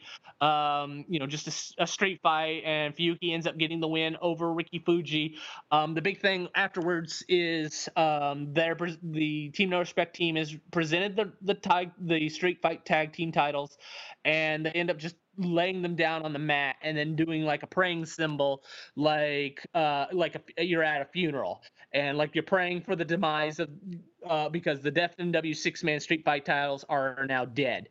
So they are no longer going to use the 6-man street fight tag team titles. They would actually end up giving two of the titles to Onita for leaving FMW. That was his present for leaving FMW for everything. Kanemaru would actually end up keeping his title. It's still at his house right now. But the other two would end up going to Onita. But they would no longer use the 6-man street fight tag team titles after this match. And then on November 15th, Fukigen, they ran a very interesting show that you can go over for us. Yeah, they actually started doing this a couple times around this time period. They held one on October 24th. They called them come out and play matches. And it was a success. They did them from pretty much October to December or so. Like I said, it was a success 1 or 2 times. And I think after the third time, they decided, all right, we've gone to the well one too many times. But essentially, they're tag team matches that keep going. So for this show on November 15th, it's, Fuyuki, Nakagawa, Yukihiro Kanemaru, Jado, and Geto taking on Hayabusa, Hisagatsu Oya, Ricky Fuji, Flying Kid Ichihara, Nahiko Yamazaki. And like I said, these matches are pretty much just where like the first match is Kanemaru and Geto against Ricky Fuji and Ichihara. Well, Kanemaru ends up pinning Ichihara in this match. So then Ichihara is replaced with Hayabusa and everything. So essentially, and then the match keeps going. So then like Hayabusa defeat Hayabusa and Ricky Fuji end up losing. So then when Ricky Fuji gets pinned, so then Hayabusa and Hisagatsu Oya are now a team because Hisagatsu Oya comes out and they defeat Kanemaru and Geto when Oya pins Geto. So then, there's a replacement for Geto, and it just keeps going until there's no other guys left. And for this show, Fuyuki, Koji Nakagawa, and Jado were the only three guys left, and they would against Hayabusa. So Hayabusa's left by himself. He works pretty much almost the entire match before Jado would end up KOing Hayabusa after 68 minutes. And the previous month, they had a match, like I said, the same style match and whatnot, and on October 24th, and it's like that was the debut, and that match actually would end up going 75 minutes. So with Ricky Fuji and Hayabusa defeating Fuyuki was all by himself in that match, and that match went 75 minutes, and they promoted as this is the longest match of all time. No match has gone 65 minutes. So look at this. Look at this. This match goes forever. So, like I said, it's just kind of the style of a tag team. Loser is out. Guy gets replaced until there's no more members of the team left. And they would, like I said, they would call them come out and play matches. Now, so this we have to go back in time a little bit. So the company, they have a show on November 20th in Yokohama, and signed for the match a month ago was going to be Onita versus Pogo, but then Big Japan forced Pogo to pull out, and a lot of other things. I'll let you kind of go over this, but what is the timeline for getting this match to to work? Yeah, so they originally announced Onita versus Pogo. This was this is why they brought Pogo back in September to have this match. Onita versus Pogo, Onita's last FMW match and everything. It's only fitting that they have it against Pogo. He has it against Pogo. Well, Big Japan goes, hey, we have shows booked in Morioka on around this time period. He can't compete on the show. And so Onita then is originally taken out of the match, Pogo is taken out of the match. So Onita then is scheduled to have a three matches in a row. He's going to take on the Team Zero guys. He's just going to take on Yoshinori Sasaki, Gasako, and Hideki Osaka. He's going to just have to defeat his own, his Team Zero teammates for his last match. So it's kind of like, oh, this is kind of a disappointing, they're not gonna have Onita, Pogo. Well, Pogo and Nakamaki go, no, we're quitting Big Japan, we're leaving Big Japan. So they hold a press conference on November 19th, the day before, announcing they're no longer with Big Japan, they're quitting Big Japan. Big Japan had canceled these shows and everything as a result, and Pogo announces we're gonna appear on the Onita, or again, we're gonna appear on the FMW show. So the day before the show, it becomes Mr. Pogo versus Onita, again after it had been scheduled, canceled, and then rescheduled again. There was also talk of bringing back Goto. How far into talks did that go? Yeah, I mean, it just essentially went. Apparently, Goto would not wrestle on this show. He said, "I'll wrestle Onita, but it's gonna be an empty arena match. Like, I want to have another empty arena match like I had with him in 1990." FMW is going, "We're not gonna have an empty arena match. We're not gonna that makes no sense for us. We're not gonna have a show that makes no money. We just want it. We just want you for this show. You're a fitting opponent. Also, after Pogo's canceled on us, you're a fitting. You would fit as a good opponent." And Goto goes, "Nope, I'm only gonna have an empty arena match with Onita." They go, "Never mind then, no thanks. We want you for this show that's going to draw money, and there's no reason to have empty arena match." So that negotiations did not go far with that. Why wouldn't he? I mean, that would seem like it would be a good payday for him. Like, why would he put up such a fight about it? I don't necessarily know. I do know that Goto and Onita had legitimate. I mean, they still don't like each other, and so I mean, it might have even been Goto going, "I know they're going to say no. I don't want to just say no straight out. but I don't want to have this match with Onita. I don't like Onita. There's still one of these issues from 1995 when Goto quit FMW because how everything that was happening, and he was getting set up to fail with it, due to Onita, and there was big resentment with Goto and Onita, so it might have just been his way of being like, I'm gonna I don't want to just say straight out no, but I'll give you this option to do it, and I know you're gonna say no to my suggestion, because like I said, they didn't even work together until 3 more years after this or so. Goto didn't even appear on an Onita show until 2001, so they didn't even do business for the first 2 or 3 years after Onita left FMW because of the resentment and heat and everything with one another. So like I said, just at this point, probably time hadn't healed all wounds yet between the two with that. One more note before we go into the show is that Great Kojika. Okay, so there was an incident. I'm not sure of the exact date. Maybe you can help. But he attacked Nakamaki on the street in front of reporters and fans and stuff. Do you know about this angle? I mean, just based off of what was in the Observer and everything, and I mean that's pretty much just how it was laid out. Was Kojika and Nakamaki got into a fight. Kojika was really upset at Nakamaki leaving Big Japan. I mean, it was a lot of people, and I think even Dave believed it was a work when it first happened and everything, because why would you, get in a fight out in the street and everything? And apparently Kojika beat him up and everything, even though he's an old man at this point still. But Nakamaki didn't have any fighting skills really. And Nakamaki also appeared at the Yokohama show just in the corner of Pogo. But I mean, even Dave ended up believing that this wasn't a work after Kojika filed a lawsuit pretty much saying you pulled out. You have a contract with Big Japan, Pogo and Nakamaki, and I'm filing a breach of contract. You can't just quit like that. So he was really upset, at least, to pretty much file a breach of contract between the two. Pogo would come back a couple years later, never a full-time worker for Big Japan. So obviously, some sides they made up somewhat, but Nakamaki would actually end up getting a job in Onita's office, or a little around this, because his career's pretty much coming to an end around this time period. He'd worked for Onita shows and everything, but so going forward, and that might even been just the reason enough to quit the promotion is, hey, Onita's offering us jobs. Nakamaki can work for the office, Pogo can work Onita shows and everything. So that might have been, kind of the deal set up. I don't know exactly, but that would be the only reason why they would just both quit Big Japan the day before. I'm guessing Onita offered them a lot of money. Okay, so we're going to go into the show. If you want to go over the November 20th FMW show, go ahead. Yeah, so the match, pretty much the first notable match is Hito and Go Ito. They take on Ricky Fuji and Kaori Nakayama back on September 8th. Kaori Nakayama is the only FMW women's wrestler at this point on the roster, and so they have no matches for her.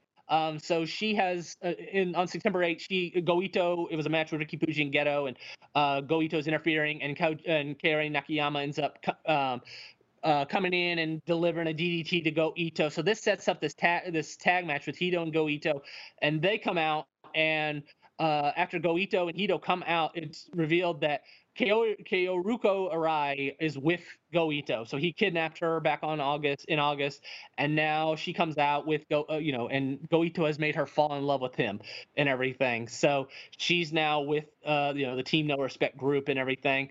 Hito and Go Ito defeat Ricky Fuji and Kaori Nakayama when Ito pinned Nakayama with the pile driver. So then and we'll probably go over it here in a minute, but there was supposed to be some ECW talent to show up. Chris Candido and Bam Bam Bigelow were supposed to show up. Both would end up no showing for different reasons. So they would end up kind of having to scramble around, and they make this match. Jado Geto, Taka Michinoku, and Shoshi Funaki from WWF. They come back. They're already in Japan for the Battle Arts big show 3 days later. So they compete against Daisuke Kato and Ricky Fuji, Muhammad Yone, and Nahiko Yamazaki. Geto pins Yamazaki with a frog splash. Due to the Bam Bam Bigelow no-show, Sabu gets brought in at the last minute, and so does the One Man Gang. So they have a three-way match: Sabu, Yukihiro Kanemaru, and One Man Gang. They get Gang out of there pretty soon, and Sabu and Kanemaru have a pretty good match. With Sabu getting the win, I believe, with a flying drop kick or flying leg drop over Kanemaru. And then Mr. Ganasuke makes his return. He comes out now in black, like a black monk and everything. So he's kind of like a dark monk character and everything with like the Shinzaki gimmick, except in all black. And he defeats Tetsuhiro Kuroda. He delivers a Fire Thunder, and then comes up with his new finisher, which is kind of like the stranglehold that Shinzaki would use, but instead it's behind the back, and he's doing like the praise symbol and like the Nirvana strangle lock. And so that's going to be his new character. He's now a monk, like a dark monk and everything. This gimmick does not get over, and I mentioned that the fans are chanting Ganasuke, Ganasuke. Well, this gimmick did not get over from the start. Fans, it's kind of this awkward time period where this isn't 1993 where the heels are hated and whatnot. Fans kind of like some of the heels, especially how the Team No Respect guys were, being funny and everything. Well, the fans kind of liked Ganasuke as heel.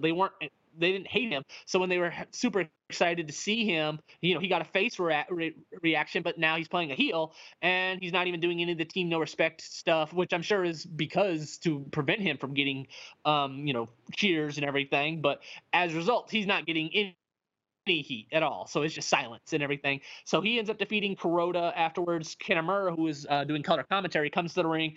And, like I mentioned, Kanemaru and Ganasuke were bickering, and Ganasuke back in May, and Ganasuke just left. Well, Kanemaru's going, hey, what's your deal? Are you with us? Are you with Team No Respect? Are you, still with us? You're, now you got this new character and everything. And Ganasuke just walks away without saying a word. So Ganasuke is split from Team No Respect. Atsushi Onita takes on Mr. Pogo. Mr. Pogo comes out with Shoji Nakamaki, like I mentioned, and this is the Onita Pogo match. It's their last ever singles match. They have the match they want to have. Onita is not over at all with this crowd. You actually see some fans the very opposite of the way that he left. He retired in May '95. Now the fans are have turned on Onita and everything. He's not getting any. He's not got much of ovation. Just kind of silence. Pogo does a fireball during this match.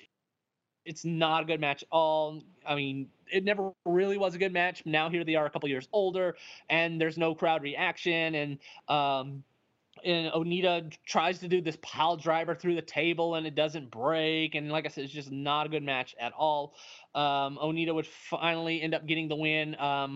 He ends up, well, I believe, just like a bulldog, essentially, but with his hand over the head instead, just kind of like this running bulldog type move, and gets the win over Pogo in his last match. And like I said, the crowd's not even really reacting or anything like that. Onita ends up going into the crowd, trying to get them to react like, hey, I'm with you, I'm one of you, and still just nothing really. Some fans have their arms up and whatnot, but it's nothing like. I mean, this isn't 1995 at all.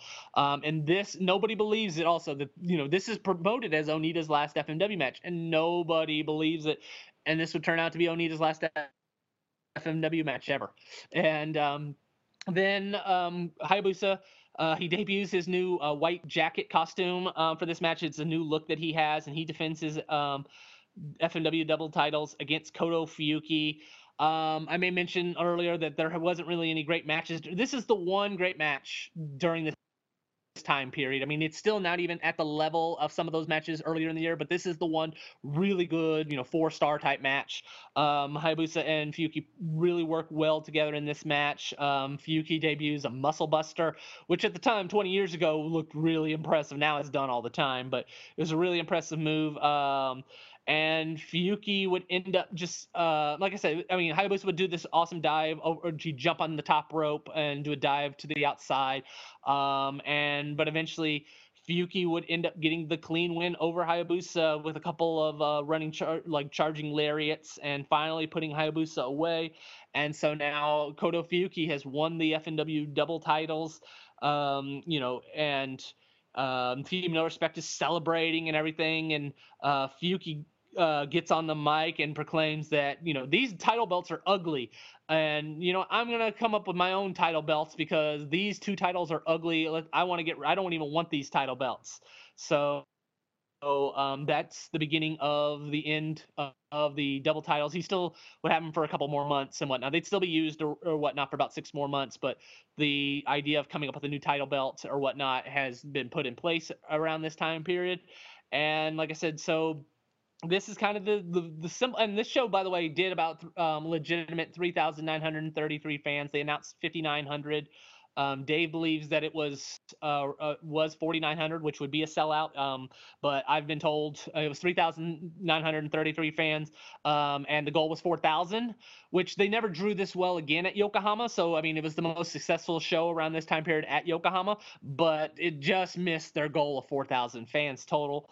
So like I said, it was a successful show, but it wasn't as successful as they were hoping, just by a little bit. Okay, so let's cover the events of the 20th before we go on to the 21st, because there was a lot of stuff that happened on the 21st, but it's all going to coalesce.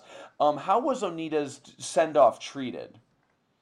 Yeah, I mean, it wasn't too. I mean, it wasn't like again, the fans weren't even that into Onita at this point, and some of them are flipping him off and everything, giving him the bird. And so, I mean, it's.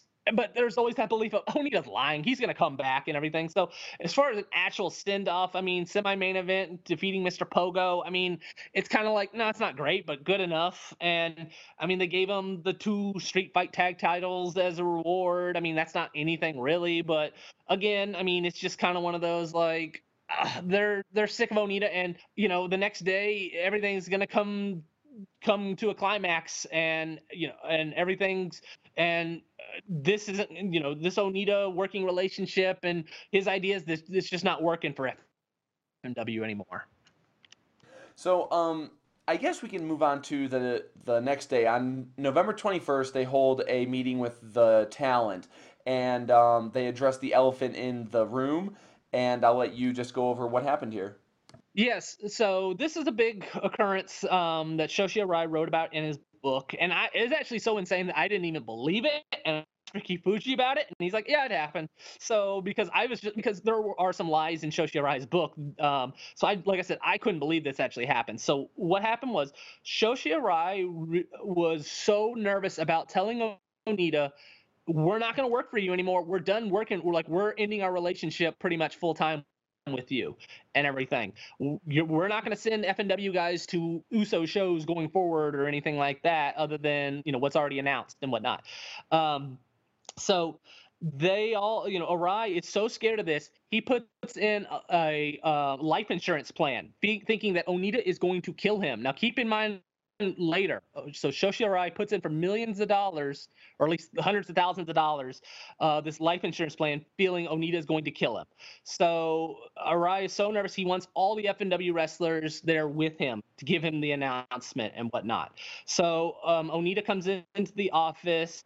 And also, I mean, he's put in a closed caption camera and everything, just in case something happens. Hey, there's proof. So that's how nervous and scared of Onita he is at this point. And so Onita walks into the office, and he sees the entire FNW roster with the Shoshi Arai. And Onita's like, "What's this? What's going on?" And Arai is like, "Listen, Onita, we're going to we're not going to work. We're not going to send wrestlers to the USO promotion. We're ending ties with you. We just can't work with you anymore. We're splitting up. We're separating it and everything." I mean, it's pretty much like he's scared. Like, it's like thinking he's divorcing Onita and everything, and he's feeling like Onita is going to be abusive and everything towards him and whatnot. So he breaks the news to Onita, like, "Hey, we're not going to work with you anymore, and FMW is going to go in the entertainment direction, and you're not going to work for FMW anymore. You're done. You're gone." And Onita just sits there quietly and is like, "You didn't have to get the whole raw. All of you had to come, for this." All of you, and also a big thing was, hey, we're all the wrestlers are showing unity with Hayabusa. That was the big thing. Ricky Fuji even mentioned that to me. He's like, "Yeah, we all were showing that we're with Hayabusa. We're not with you, Onita. We're going forward. Hayabusa's the future. Onita, you're old." They didn't say that, but you're not the future anymore. And we don't want to work these death matches with you anymore and stuff. So, like I said, Onita's just like, you didn't have to have everyone in on this. You could have just told me yourself. Like, he has a completely different reaction than what they were thinking, which was going to be going insane and all that. So Onita's gets up, and this is his. I may mention this was Onita's office that FW had moved into, and Onita had said like, hey, we're gonna have Onita had FNW move into the office and then end up charging them more and everything than they were expecting and all that. So Onita ends up just going to the front of the office and everything, like the entry room or whatever, and he just sits down and he's just reading the paper and everything. And the FNW guys are just kind of like, what do we do now? That was not what we were expecting. And then so eventually, as they're kind of cleaning up and everything, and Arai is about to leave, there's Onita just sitting there, and he's like, so I expect you're gonna be out of this office. I expect you to be out here soon.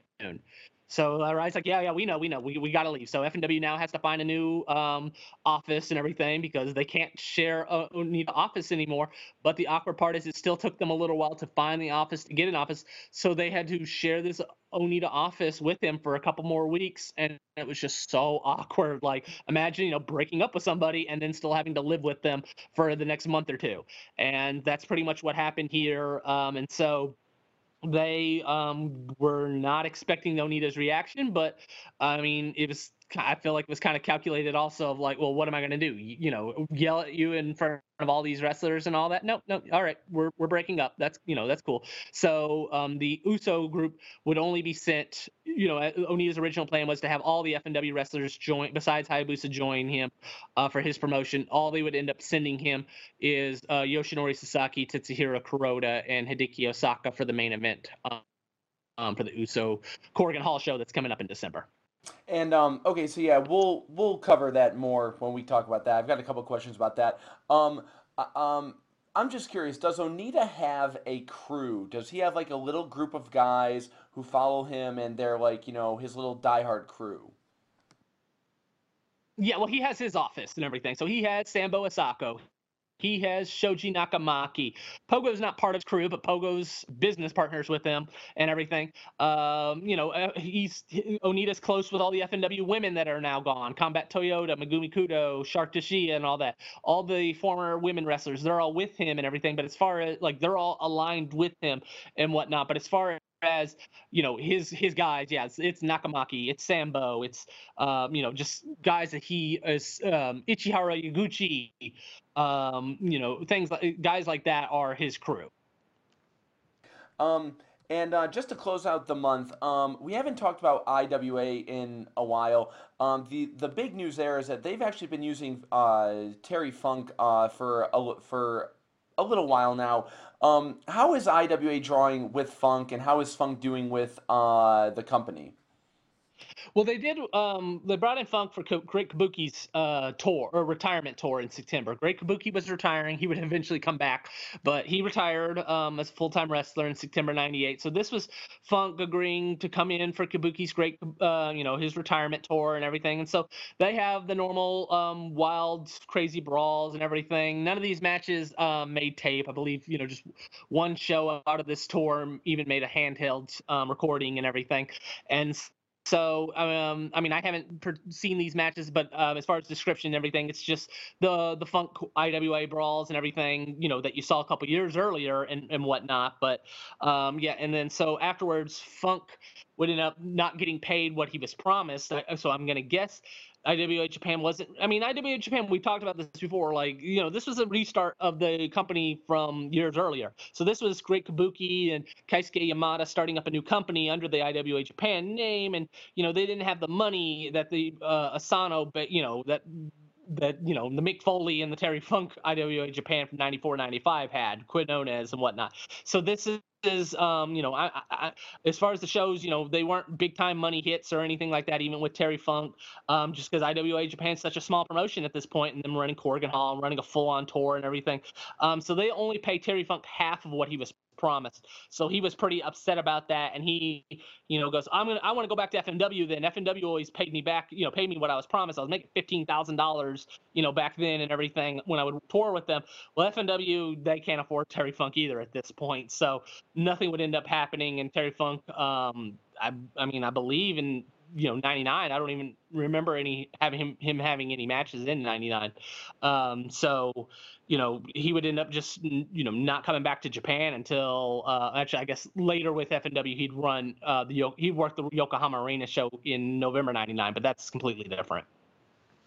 Hey guys, we took a little break, and I know for you guys it was 5 seconds, but for us it was a full day. And Brett came up with some new stuff. We're gonna go back and we're gonna do a little bit of revision about the coverage we did about Onita leaving, and specifically the November 21st meeting that we went over. So Brett, I'll just let you kind of go over it. So the first thing that I wanted to ask was, we talked about how the original plan was for Uso to be a separate group of FMW that just wouldn't feature Hayabusa. What did you learn? So what were the original plans for Uso? Yeah, that still was the plan. Uso was going to be Onita in like FMW with Onita, and FMW was going to be Hayabusa with just without Onita. And Onita, his long-term plan was he wanted for the brands to be separate, and all the pretty much it would hurt FMW, and then in the storyline, Arai would be like, Onita, please come back. We're dying without you, please, we need you back in FMW. So, and then Onita would go no, and then finally decide to come back and save FMW. He would be the top guy and everything. So again, it was just kind of this plan of putting himself even back in front, even above Hayabusa, because look, FMW couldn't survive without Onita, and also Onita wanted all the wrestlers to join his group, and if any of them had refused, he wanted Arai to fire them on the spot. So it was just more, again, you asked about the long-term plans of Uso, same plans, but long-term wise it was Onita comes back to FMW on top. And were those Onita's plans, or were those also plans by the FMW office? That was Onita's plans. He wanted Arai to do it. Hey, Arai, you need to do this. And then when they had the meeting on November 21st, that's when Arai's like, we're not doing this. Sorry. And we want you out. And also before the meeting, I may mention about Arai putting a life insurance plan. The exact amount that he put in was $1.5 million on his life out of the fear of possibly Onita killing him. Oh, and were these fears based on anything? Just the way how Onita was, how he'd go crazy and just start screaming and everything. And so that's why it was such a kind of a shock when he just kind of took it so passively when, hey, we want you out. They were expecting him to, start throwing chairs and I'm, so angry and everything. Whereas he just was like, all right, I'm out of here type thing, kind of that attitude. I can't win against this. And he so that was so he like I said, there was that fear, but it was the exact opposite of what ended up happening. I just have so many questions, but I don't even know what they might be, but that's crazy.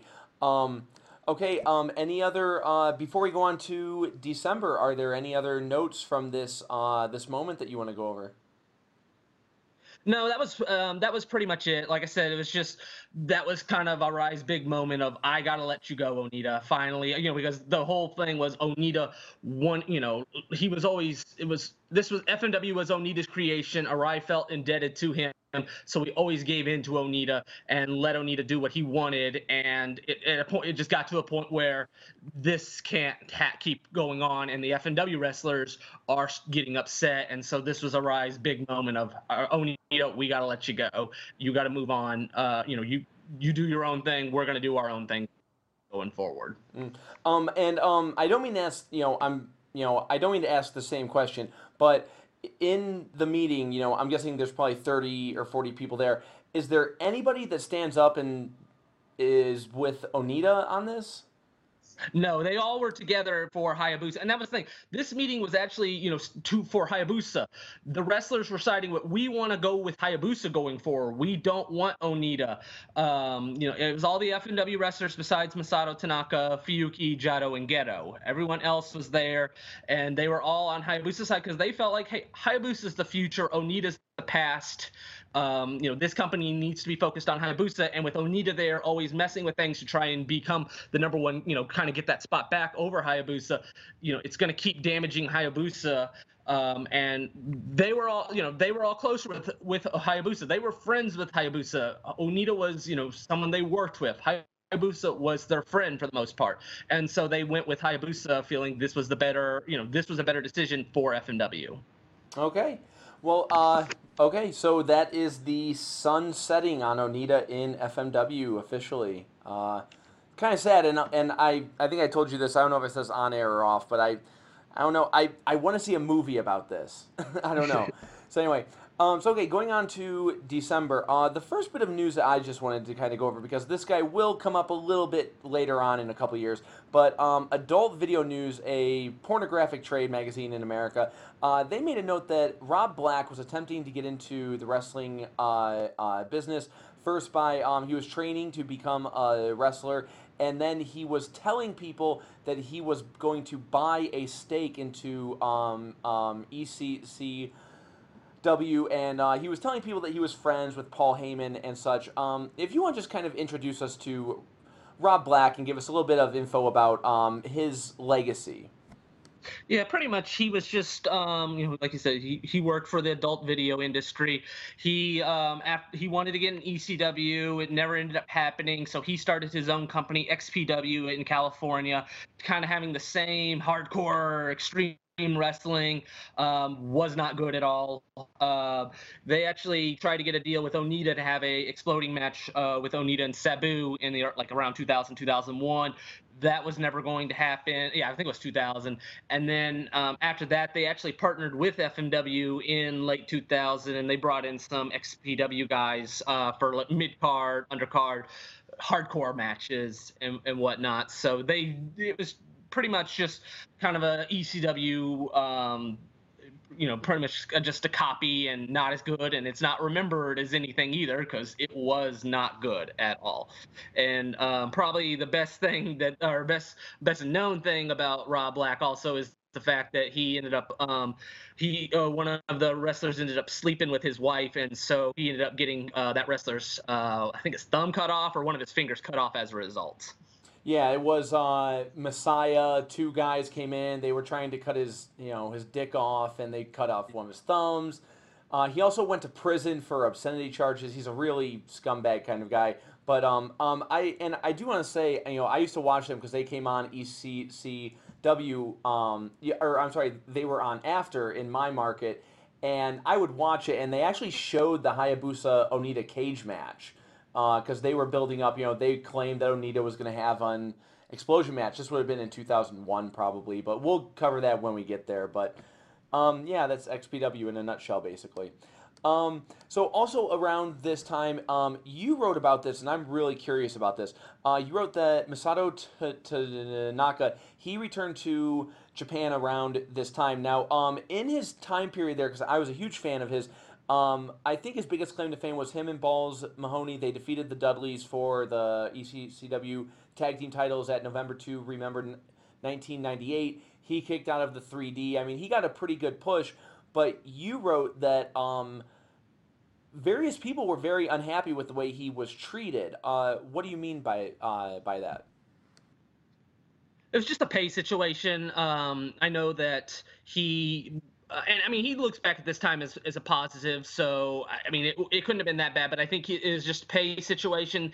He was having to stay in crummy hotels or whatnot. Sabu was kind of pretty much having to take care of him in the sense of financially helping him out because he just wasn't getting paid what and FMW was upset over Tanaka's payment when they found out, and he wasn't getting paid what they had promised him while working in ECW. So it was just, but he ended up staying the whole rest of the month. I mean, his time, and the plan was for him to stay the rest of 1998 and come back in 1999, and so that's what happened. But I know ECW had set up a match with to have him in 1999, the Guilty as Charged January 99 pay-per-view, and FMW's like, nope, we're cutting that off. We told you we'd let you have him up until January 1st, and we're bringing him back. So ECW tried to keep bringing in Tanaka, keep the deal going longer, but FMW, after they kind of heard what happened as far as payment, how he kind of wasn't, he, like I said, he was living in or staying in really, like nothing motels and everything. I mean, a lot of the ECW guys were doing that though also, but so once FMW heard about that, and there was also issues that we'll probably go over in a second, with the FMW ECW relationship around this time period. So FMW pulled him back and was like, nope, you're coming back home. I'm just like So another thing, did this ever come up in that, like, when he was there, he was mostly paired with Balls Mahoney, and he's known for taking the sickest chair shots I think anyone has ever seen. Was that, I mean, like, how did that fly when, in Japan he was wrestling basically normal matches that were, brawls and such, but in America he's really taking some serious punishment. Did that have any part in that? No, not that I've heard of. I mean, he was willing to take those bumps, and I mean, that's just a personal choice that he was willing to make. He's willing to make he did bumps like that with Mike Awesome, maybe not to that exact level, but he would take the chair shots to the head. And this is 1998. This isn't CTE is not very well known, or concussions and whatnot. They're not thought of as much like they are today. So so he was, I mean, it's just a personal choice that he's willing to make. I mean, I feel like he'd still make that choice today, even if you said, hey, we're going to do this. So, I mean, but that's just Tanaka being Tanaka. He's kind of down for whatever style of match you want to have with him. So, I mean, like I said, I don't think I don't think that got them upset. It was over other stuff. Two things about that real quick before we go on. Actually, Lance Storm said on a podcast that he used to help Tanaka after matches, and he would talk about how, after some of the matches, he was obviously, he had some serious head, he was obviously concussed and dizzy and everything. So Lance Storm has made comments about that as well. And the other thing is Paul Heyman, he was on the Steve Austin podcast once, and he just gave this thing where he goes, Steve, who knew that taking a chair shot was that dangerous? And it's just a funny thing to say. So, December 11th, Uso ran Korakuen Hall, and then on the 12th and 13th, FMW ran.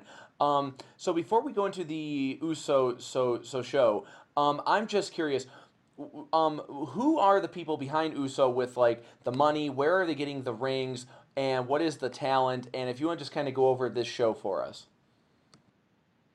Yeah, this was actually a big time flop as far as financially and everything, to where Onita just, with all the whole thing with Onita and FMW and it not working out like it was supposed to, Onita would end up just scrapping the whole idea after this show. This show did not make tape or anything like that, but pretty much the main thing, I mean, as far as promoters, all I know is Onita, and I'm guessing, a local promoter in Tokyo or something like that. But I don't really have too much information about the show itself, other than Onita brought in a lot of the old FMW women wrestlers. They had a battle royal. He won Megumi Kudo in the match, and Megumi Kudo refused. She was not going to break her retirement vow. She's probably the only one to never actually wrestle a match afterwards. Onita was pretty upset over that, but he had to just take what he could get, and that was Kudo being the referee of the Battle Royal. And the main event was Onita and Yoshinori Sasaki taking on Hideki Osaka and Tetsuhiro Kuroda. So there still was, some FMW involvement. They let, these three FMW guys, the Team Zero group, wrestled the show, and then I think about 3 months later, Onita ran another show, and Kanemaru and Tanaka had a barbed wire match with Onita, and then after that, it was just completely nothing to do with Onita afterwards. But so FNW let these three guys have them be in the main event match, and it's a typical street fight brawl and everything, and Onita ends up getting the win, I believe, and then afterwards he just does his kind of Onita theater. He ends up going outside the Tokyo or Corrigan Hall into Tokyo Dome City, and he's walking, and all the fans are coming out with him as he's doing his preaching and his talking and everything, talking about his match with Kinsuke Sasaki. So at this point, FNW is completely, he's done with FMW. He's going to go forward, and like I said, after Uso was finished, he scrapped the whole idea, and he just started the promotion called Onita Pro. He was going to fund the show, that his promotion himself with some backers and everything. But this was, like I said, just Uso was his thought of coming up with a new FNW, his whole angle, but it just did not, after this show was a bomb, he just scrapped the whole idea and went forward just Onita Pro. Okay, and then on December 12th and the 13th, FNW, they ran Korakuen Hall, and these will be their final shows for the year. There was a lot of ECW involvement, so if you want to just go over the shows for us. Yeah, so I just wanted to mention back in November. So right now the FNW ECW relationship is pretty strained because back in November, what really started it was Bam Bam Bigelow and Chris Candido were supposed to appear on the Yokohama Bunkin Gym show. Well, Bam Bam Bigelow ended up going to WCW earlier in the month, like around November 2nd or so. So about 2.5 weeks before the show, the FNW show, Bam Bam Bigelow is out. He goes to WCW. So nothing really ECW can do, but FNW had already booked promoted Bam Bam Bigelow. The big one that really upset them, though, was Chris Candido and Tammy Sitch were supposed to appear on the show, and FNW's already bought these plane tickets. These wrestlers are supposed to come. At least they kind of had a little bit of knowledge as far as Bam Bam Bigelow not showing, but Chris Candido just never showed up. And this is they're finding out the day of the show. Wait, where's Chris Candido? And it's not even so much Chris Candido. It's they wanted Sonny. They wanted Tammy Sitch. That was kind of a big marketing thing. And hey, you can meet Tammy Sitch before the show, take pictures with her. The Japanese crowd loved her. So that was that really upset them, and especially it was really just Chris Candido and Tammy Sitch were they were dark period of their time with drugs and everything, and they just no-showed, just didn't get on the plane and everything. So I think that was it for them in ECW as well around this time period. Yeah. Can I ask you a question? So this is just kind of a general question. Are Japanese companies aware of the drug problems that are going on in the business in America? Yeah, I'm sure, but they don't know the detail. It's kind of one of those things of, yeah, we know it exists. And I mean, and there's some, it somewhat exists in Japan as well. I mean, marijuana is so strongly against, it's so strong. There, the laws and everything, but then wrestlers still do it, and some wrestlers still get caught with, caught doing it and stuff. Arashi from War, he got caught with marijuana and stuff. So there's still, it's still there in Japan, even though it's not the level like it is in America. So I'm sure they know, somewhat. They have kind of an idea, especially when you hear ECW and just and whatnot. You kind of know, but they don't know the level of, hey, these late night parties where all the wrestlers are doing these hard drugs and everything. Like, they're not going to know that. Okay, cool.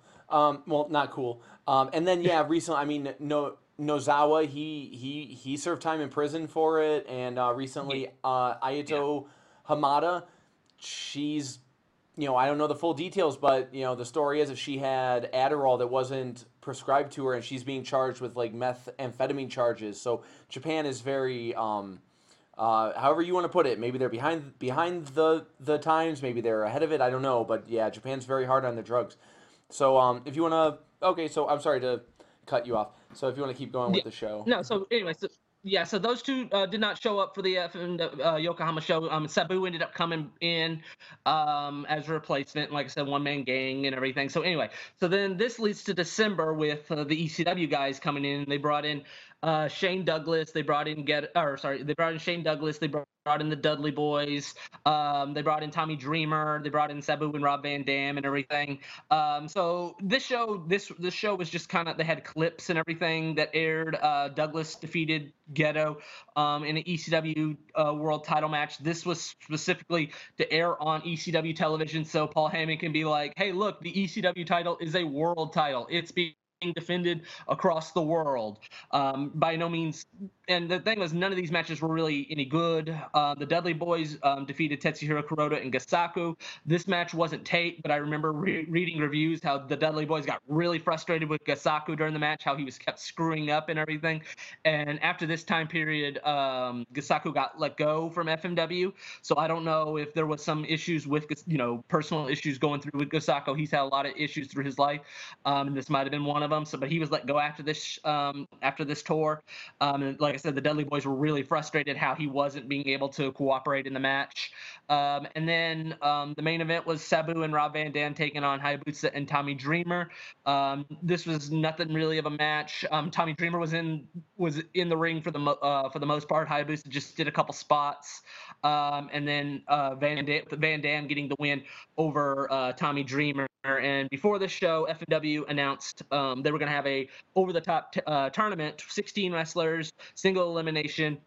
The winner gets a shot at Kota Fuyuki's FMW double titles. So this show just pretty much had about 4 matches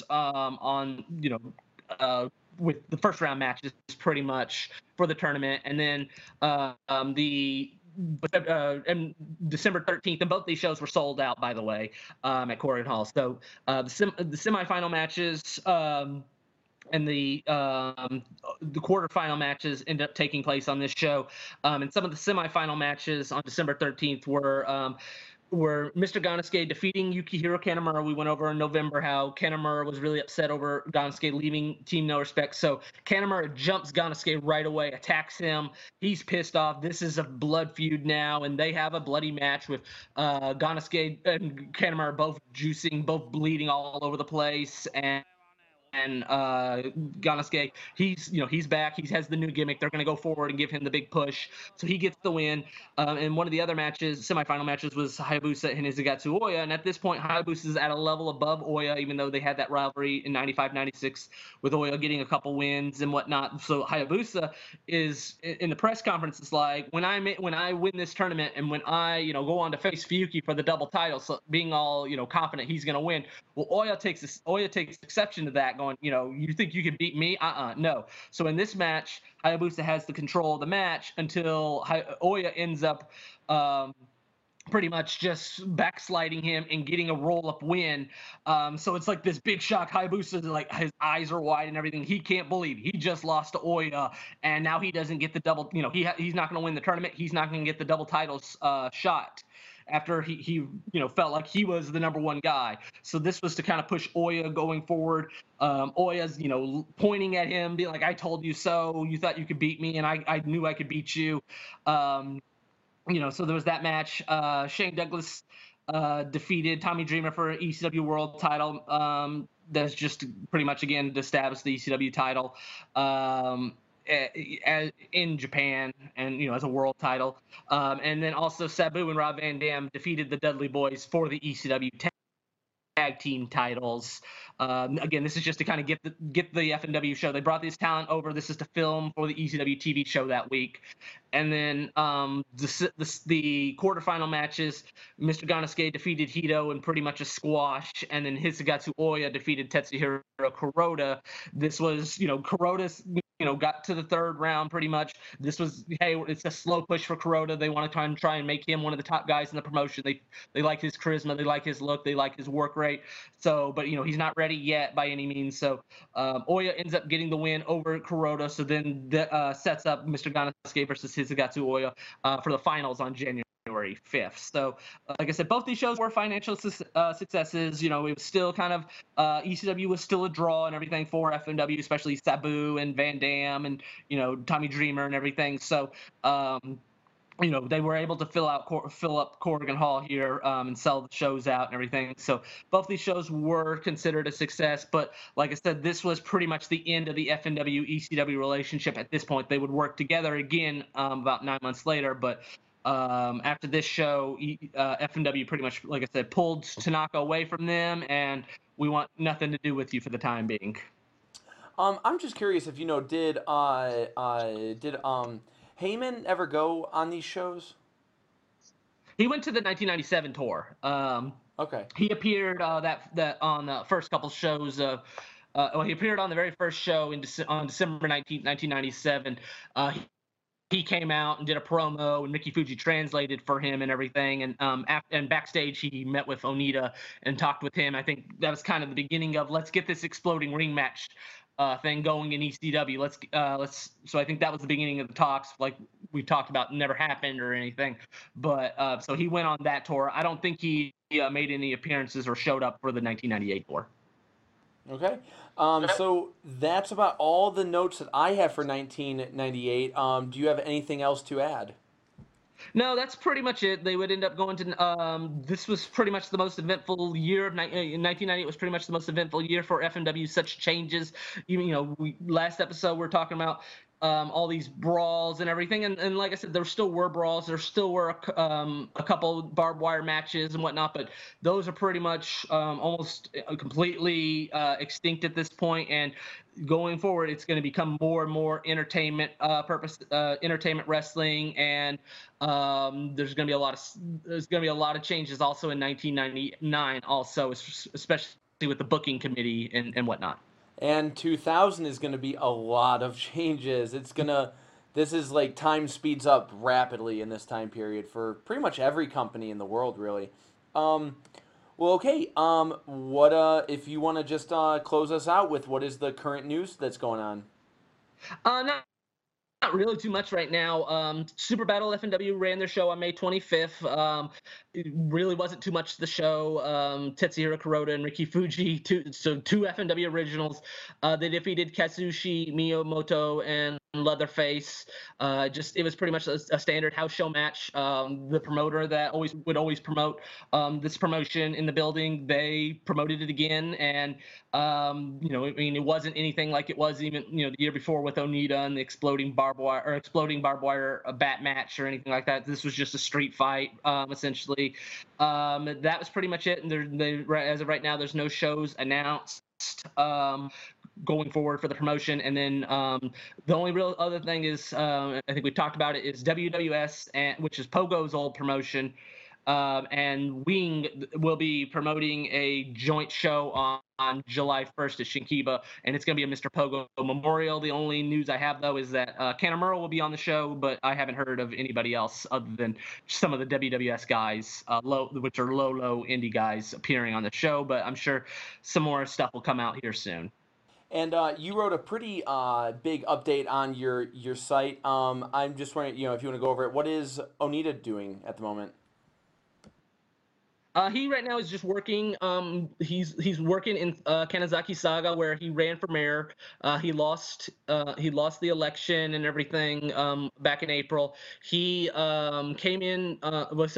He just has a normal job right now in Saga, and he's just kind of waiting it out, wanting to live. Just going to live there for the next 4 years and then run for mayor again. He feels like, hey, I didn't win this election because I just came back. I just pretty much showed up and was like, I want to be mayor here. And he felt like that was a downfall of the election. So he's going to stay here stay there for 4 years and then run again. He feels like he can win then. He ended up so he's just got his normal job right now.